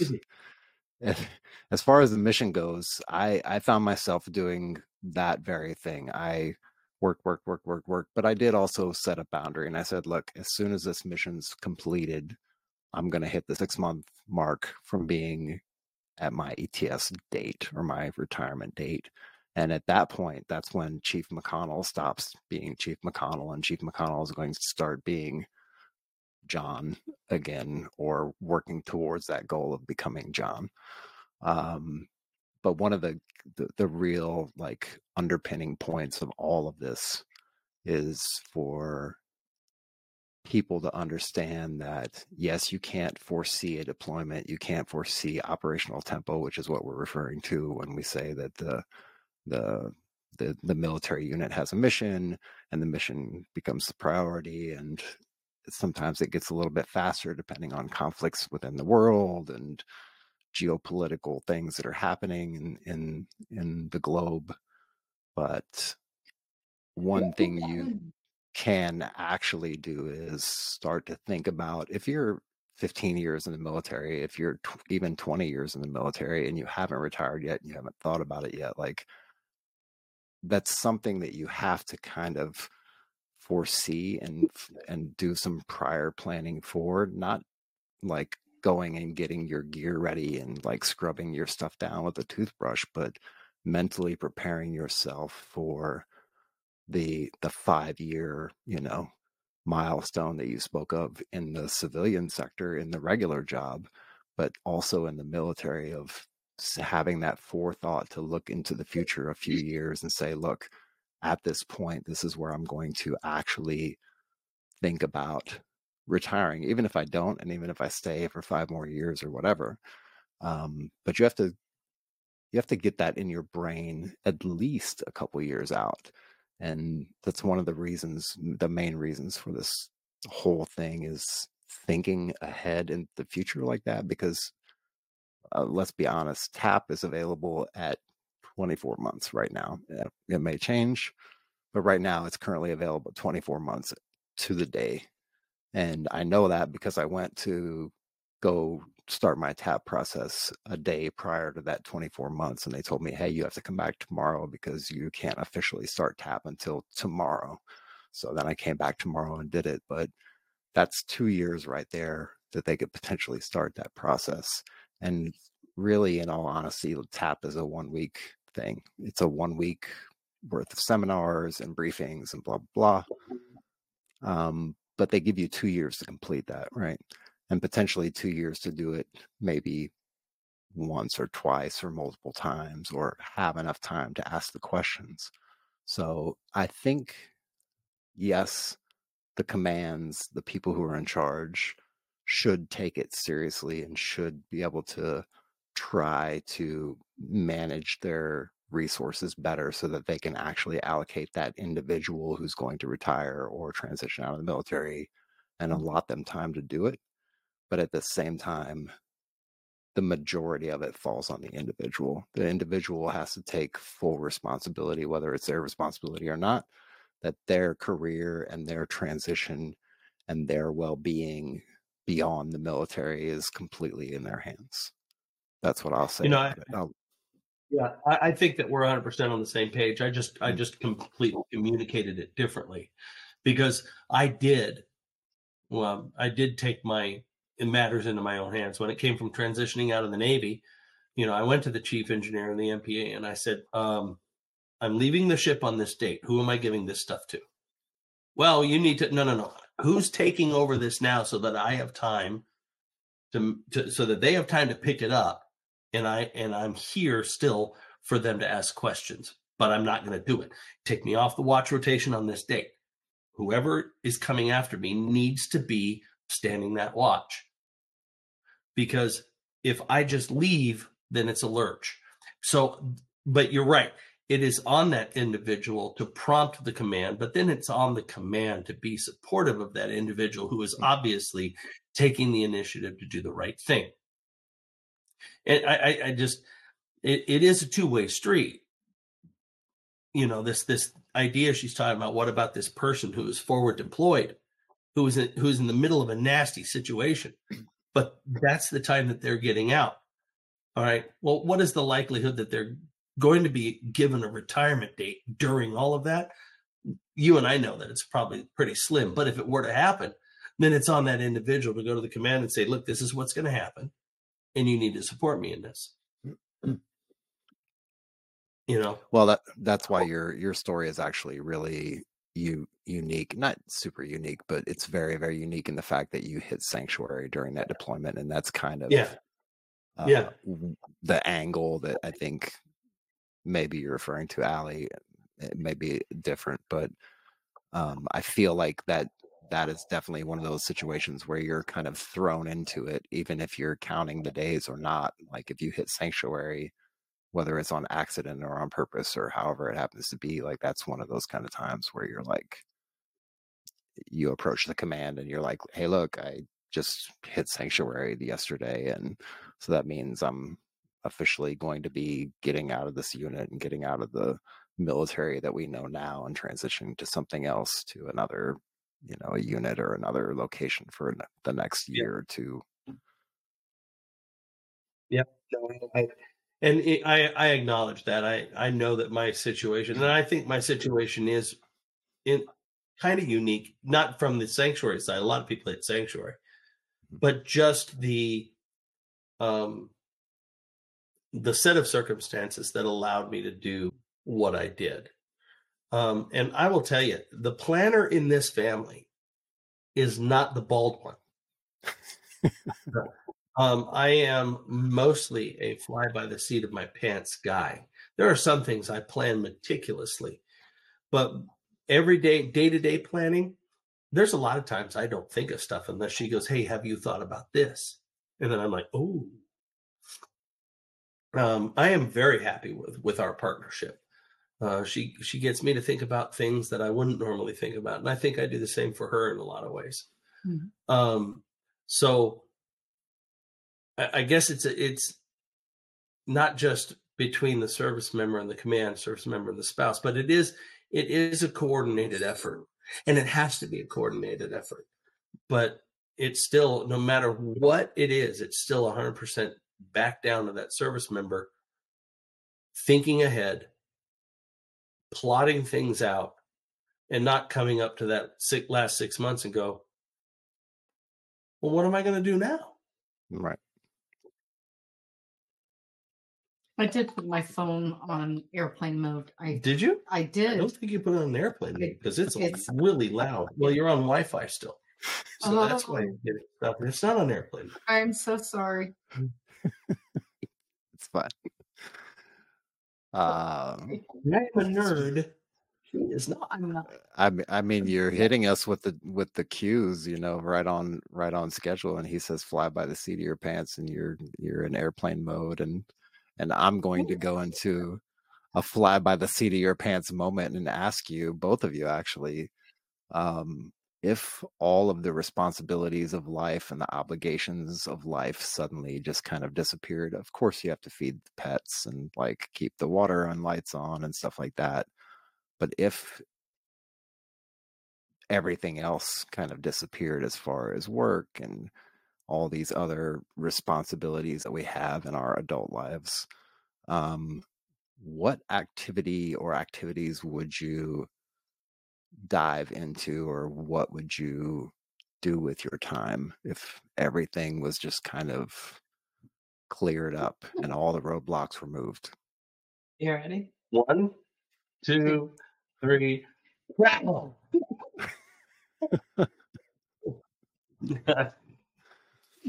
I mean, we are not on the same page, and probably I want to say in our hobbies and our thought processes and in our interests, we're not on the same page in probably about 80%. But when it comes to what would we do if we just could travel, we would travel 100%. I want to travel the states. There is so much of this country I have yet to see. Europe, but there's also so much of this world that I have yet to see through the lens of a non-military situation. Yep. I was fortunate during my career to have put foot on 6 of the 7 continents. I haven't hit Antarctica yet, but I'll take the opportunity if I can. But there's so much to see. There's so many people to meet. There are so many foods to try. Oh, it just, thinking about. Would you expect anything less from him? I'm going to be in Sicily. What am I going to be doing? Manja. Yeah, we love to travel. We love to get out and try things. I have finally achieved a goal of getting my dive certification, and I love diving. I want to get advanced open water so that I can do some wreck diving. We both love river cruises and ocean cruises. I'm not so much a fan of land tours, the guided land tours, unless I'm doing it myself, but I can see their value. But before this turns into a plug for Allison's travel agency business, I would no plug. I would wander the earth. I really would. I would wander the planet, and she would, and we'd both be doing that very happily. It's, since he mentioned it, it is why I do what I do as a profession. So I love exploring the world. I love exploring what each destination has to offer, whether it's What, so you're going to go to Tokyo with me? Maybe. Yeah.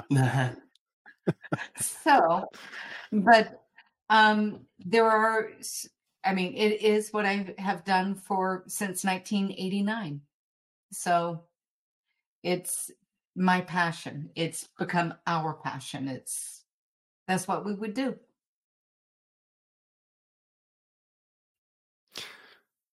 So I want to ask one or two more questions, and then I want to kind of wrap it because I know we're hitting that time mark.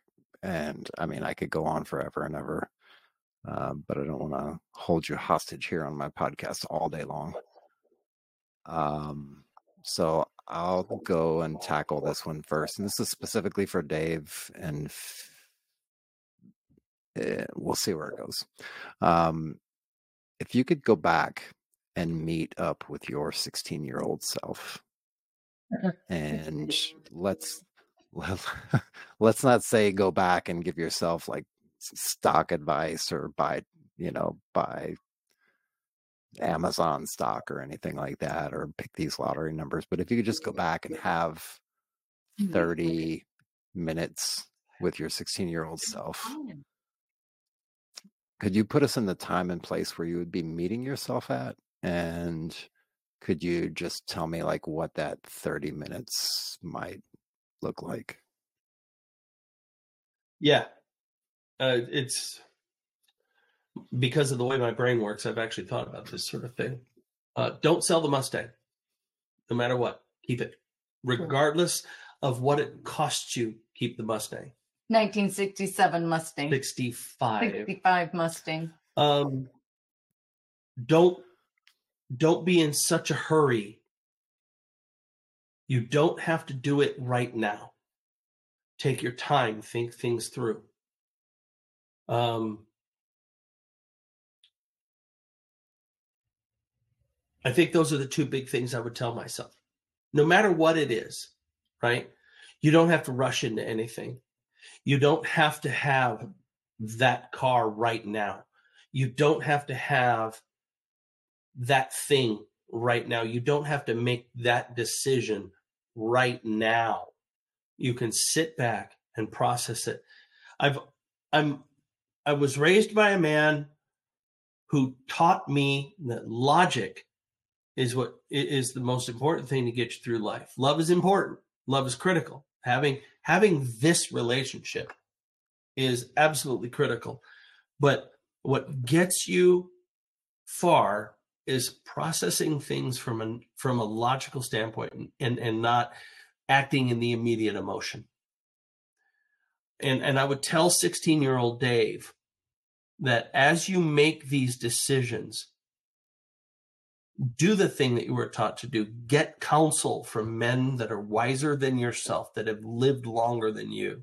Ask their opinions, but then sit back and think it through. Pray about it.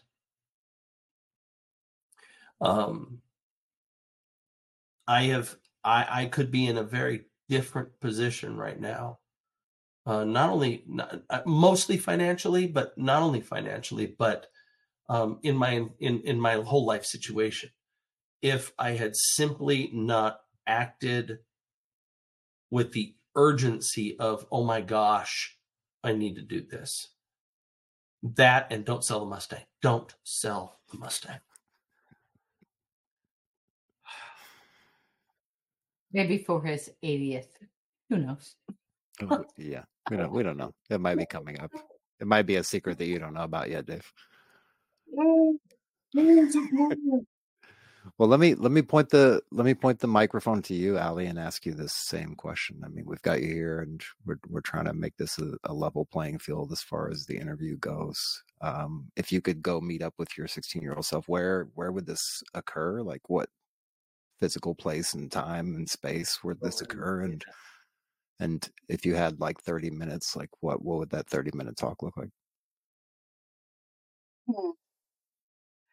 Um, I would say the location would be San Diego. 16. Oh, well, if I was to say this to myself at the age of 16. Yeah, where would you be at 16? I didn't answer that question. The age of 16, I was in Alabama. The front woods, not the back woods. Indeed. I honestly, I think I would honestly tell myself, love is patient, love is kind. Love does not judge. It is not envious. It is not any of those things. It perseveres throughout all. Because hardship comes in all shapes and measures, in all forms of life. To persevere, to love, to not judge, to do not envy, all of those things, I think would have benefited me in so many different ways if I was to go back and tell myself that at the age of 16. I think it would have helped with relationships, any course of relationship. But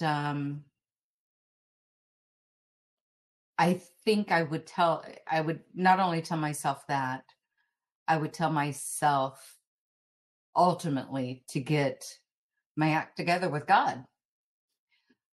Because he ultimately held us together through all of our careers and all of our years. I would tell myself that. That's what I would do. It's good advice, both of you, actually. It's really good advice. And I'm almost willing to bet a bottle of wine on the Bible verse. I believe it's Corinthians 14 to 17. 13. I'm not a Bible. Yeah, 1 Corinthians 13 is what she's quoting. Yeah. I'm not a Bible person, but I know that one. Yeah. So. And I really hold true to that. I would recite that to our children as they were growing up, and I bring them back to that even to this day. You can't control the environment around you, but you can control what is within you. Response to it. Your responses to dynamics. And I still hold true to that to this day. Faithfully. That's excellent. Okay. So For the last bit of our game show, I'm going to put both of you in front of a crowd of, say, 20 transitioning service members. Could be retiring, could be just getting out after a few years.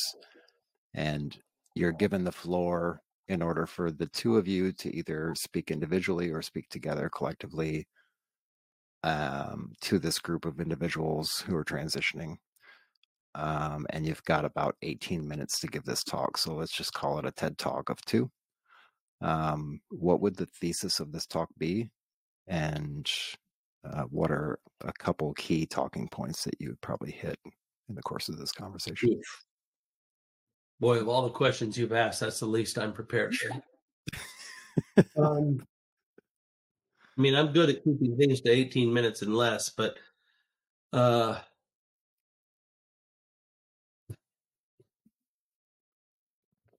you have to do it blindfolded. oh, really? No, just kidding. No, it's more awkward now.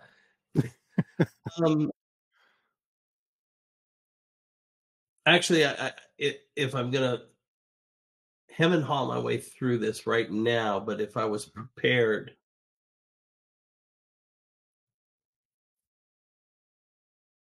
it would be probably to reiterate a lot of what we've already covered, which is take ownership of your own stuff as best you can.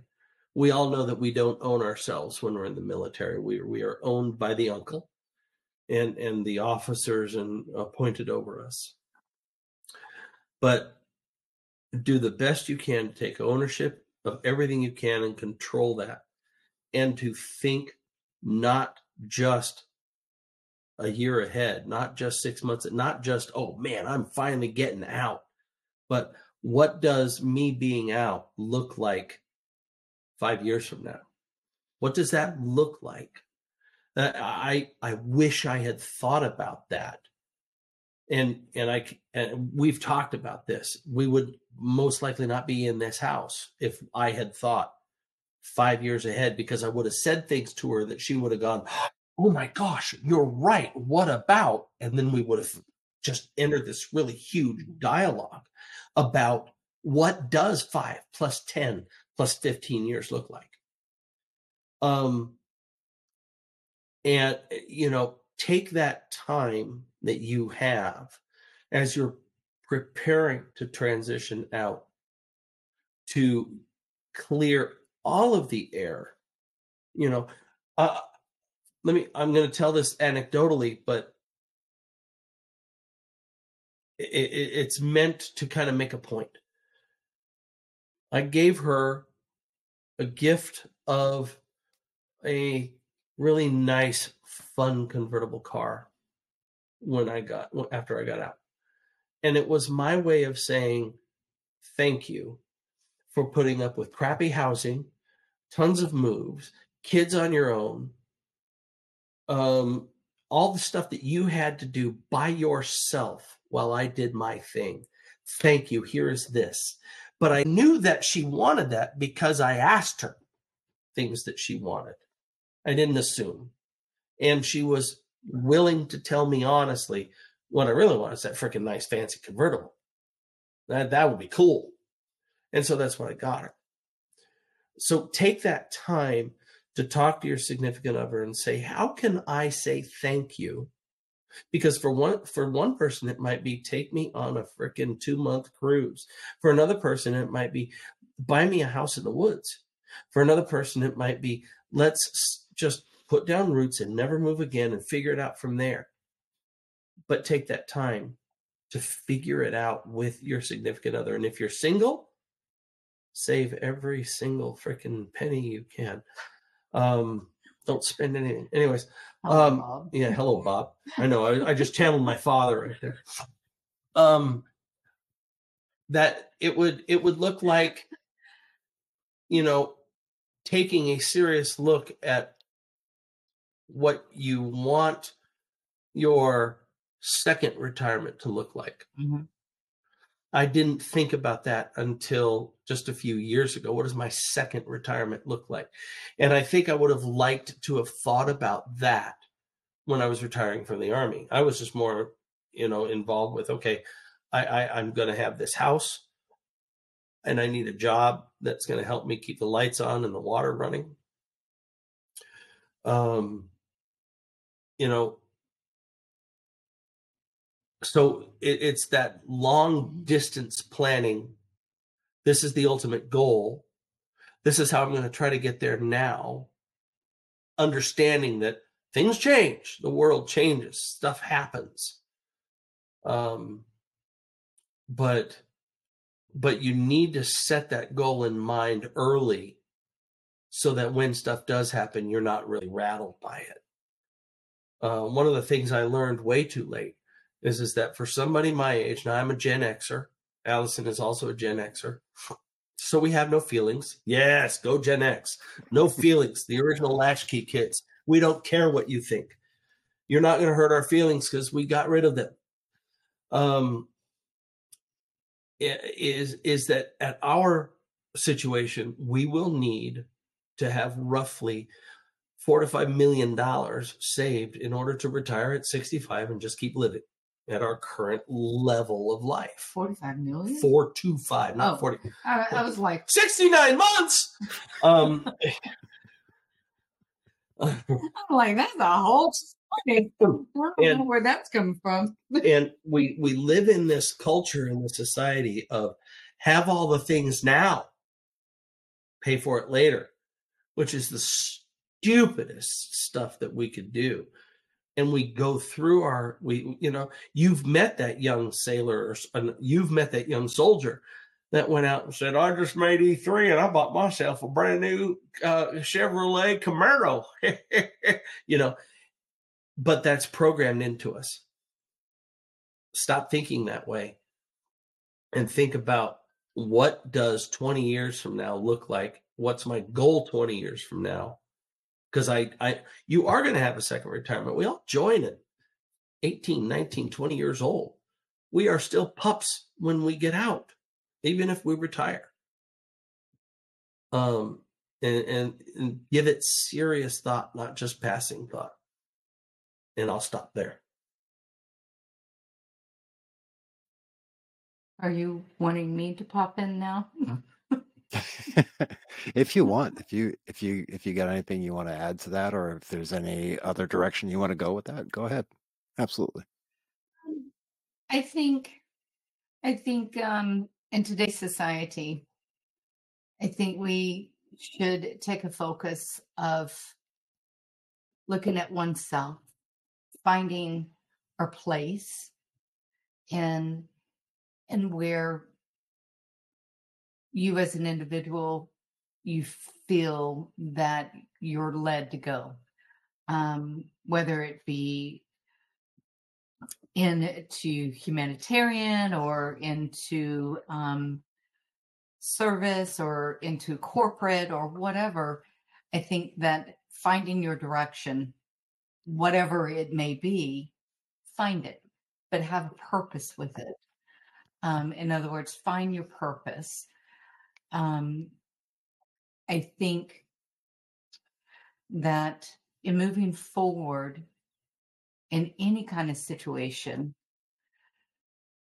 it's find yourself a support group, find yourself good friends, relationships to where you can share. If you don't have a spouse, then absolutely. But if you do have a spouse, find that area within your relationship to where you can share your dreams and desires and move forward. With what Dave has shared, also, I agree 100%.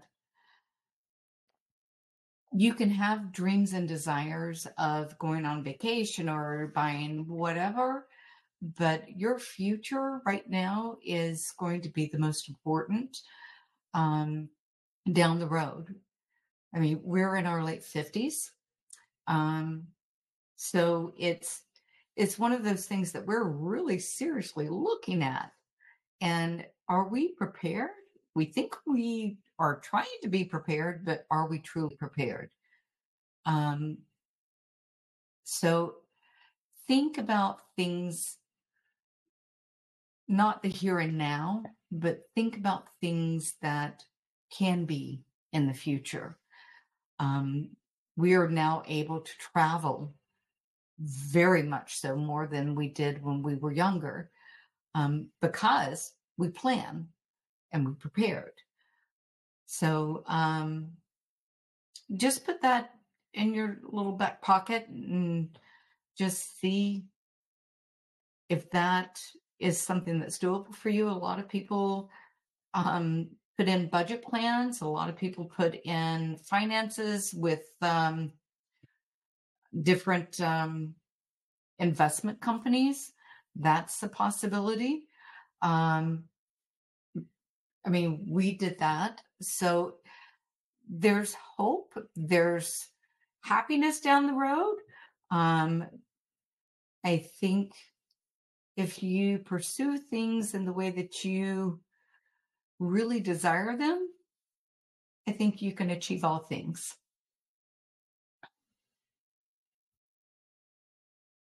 It's actually great advice from both of you, and I think it would be a really wonderful talk if you could get in front of a group of transitioning members. I would encourage you to try if you can. So with that, let me bounce off into the last little part here, because I don't want to, again, I want to be respectful of your time, and I think I've went way over that.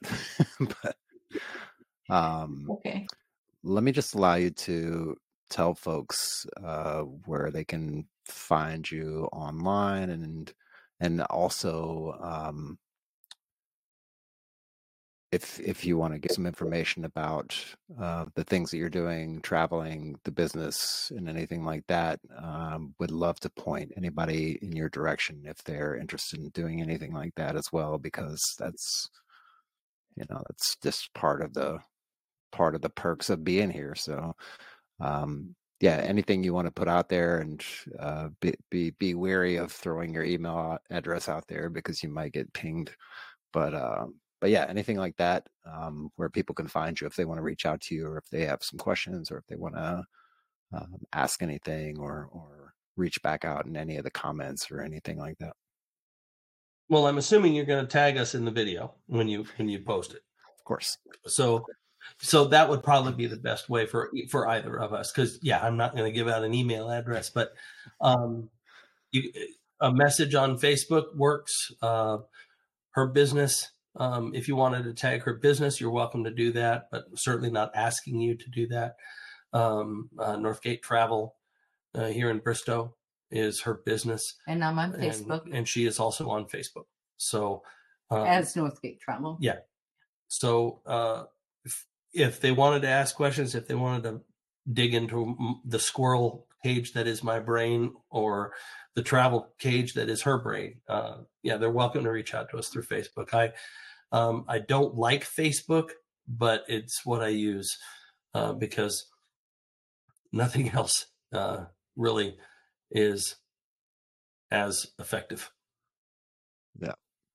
Yeah, I agree. I don't like social media at all, but I tend to be on it. Here we are. Here we are. Cool. And as far as the travel stuff goes, because you did mention at some point here, and I think just kind of briefly, and you kind of said, yeah, we'd love to travel, or maybe it was a jubileum of a countdown to the answer of travel. As far as travel goes, can you give us any tips to anybody who may have spent their career traveling for the military, but now they're trying to get out and see more of the world? I've got a few friends that have retired in the last few months and over the last year. And again, it's the same as the job thing, right? It's like you've been doing the military thing maybe since you were 17, 18, 19 years old. You may have never had a real job before that, and then you jump into the job market trying to put a resume together, trying to go to networking events, trying to set up job stuff. I think the same applies to traveling if you haven't done it recreationally for your own enjoyment and actually going on a vacation and actually taking a trip and trying to enjoy the trip rather than thinking about the emails that you have to get back to when you get back off of the trip. Any kind of recommendations of how to maybe navigate that and start that kind of planning process, and some destinations you may want to point people to that may not be on the top 10 list on Bloomberg or something like that? Give a little bit of silence there for editing purposes. I have to take a time out, and my teeth are floating.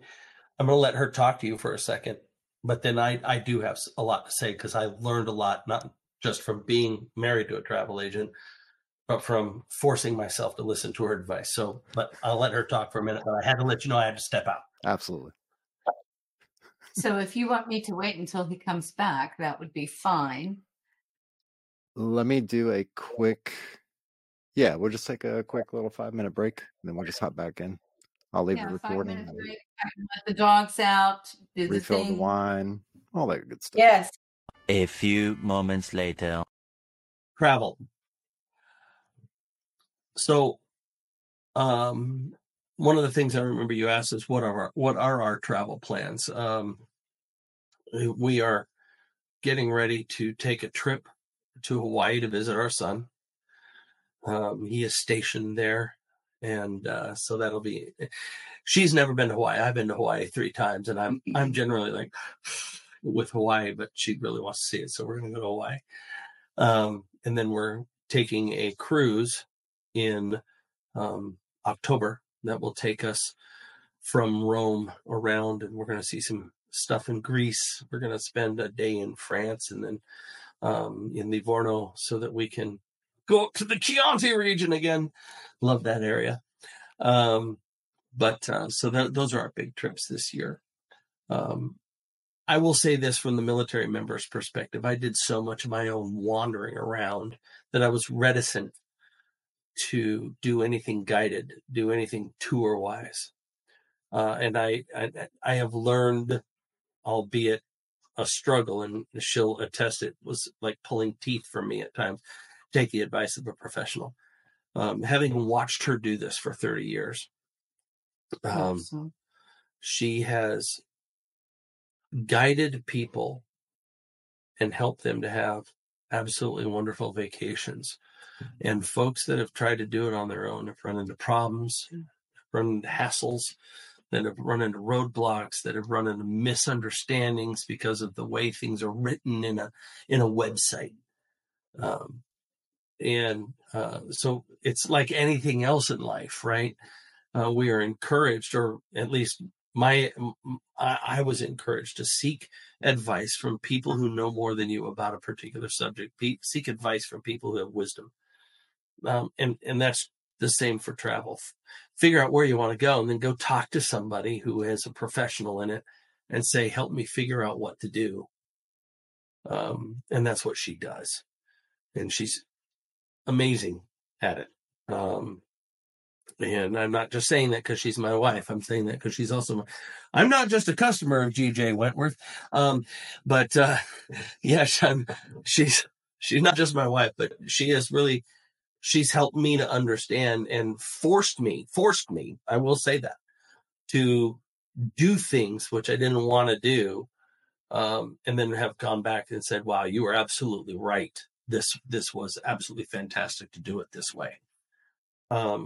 So yeah, that would, I think, would be my answer to your question, is find somebody who knows more about it, get a seasoned travel professional to walk you through it and help you as possible. Mm-hmm. Mm-hmm. For me, travel, I think it's in my blood. It's, quoting my husband, I cannot go anywhere without talking about it.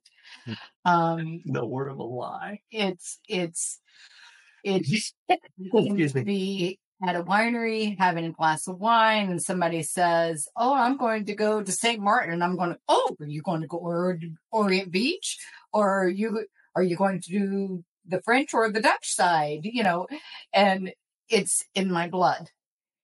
I do have to say that for a military personnel that has seen the world in different circumstances, seeing it on a vacation concept or seeing it or visiting whatever destination as a tourist is a completely different avenue.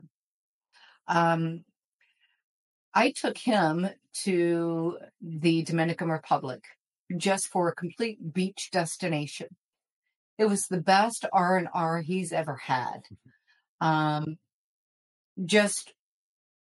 we did excursions. We did things, off and abroad.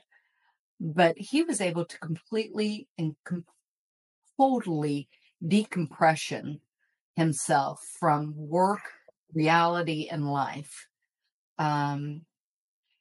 I've taken him to Scotland and Ireland. I've taken him to Italy. You haven't taken me anywhere. We've gone together. Well, uh, Northgate Travel did that. Oh, I'm sorry. Oh. Well, let me tell you about Northgate Travel.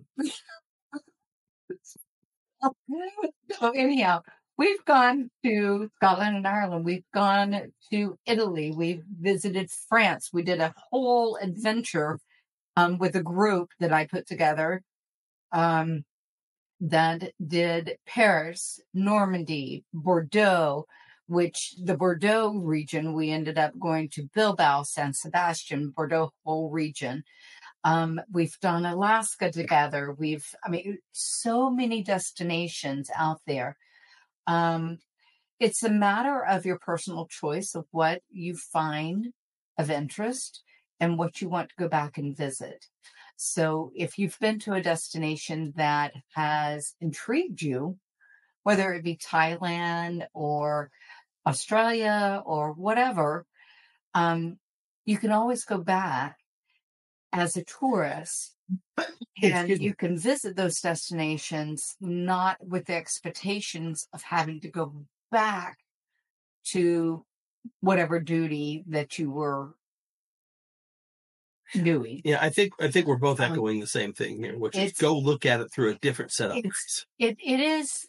So I try to put together tours, vacations, whatever, so that the individual can go and experience the culture in a relaxed atmosphere.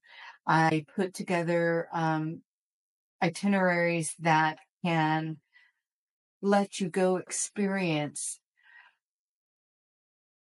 in a format that you don't have any expectations other than being yourself. So it's, and every client that I have has different expectations. Every client that I have has different budget in mind.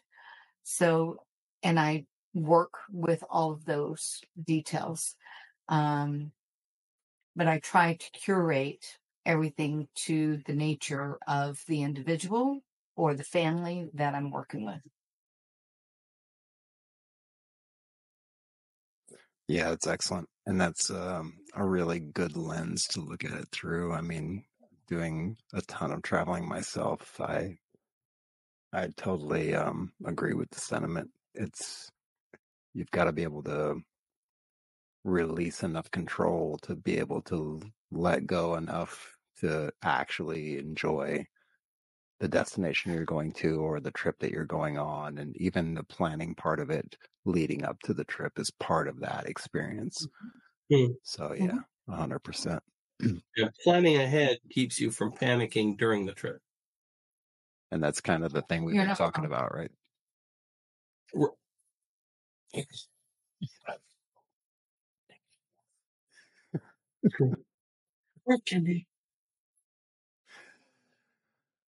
Hey, look, it's been really, really good having the both of you on. I'm really happy that we got to sit down again, maybe under some weird electronic, digital, remote circumstances, but soon to be in person again, and we may just revisit this and do an in-person live Oh show. man, that'd be awesome. Absolutely. Looking forward to it. Sitting on the coast with a bottle of Italian wine and some pizza. And some octopus. Yes. And maybe some horse meat. We'll see. Ooh. I don't know about that. Yeah. I'll try. The equine family. Yeah, no, it's been great. I'm happy to have both of you on, and I've really enjoyed the Thank you for time. having us.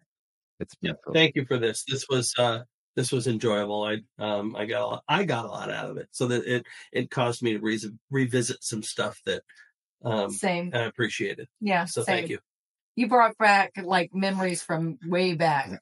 So yeah. Way back. Back when I was a boy. We used to walk up the hill in the snow both ways. Nipping at our heels.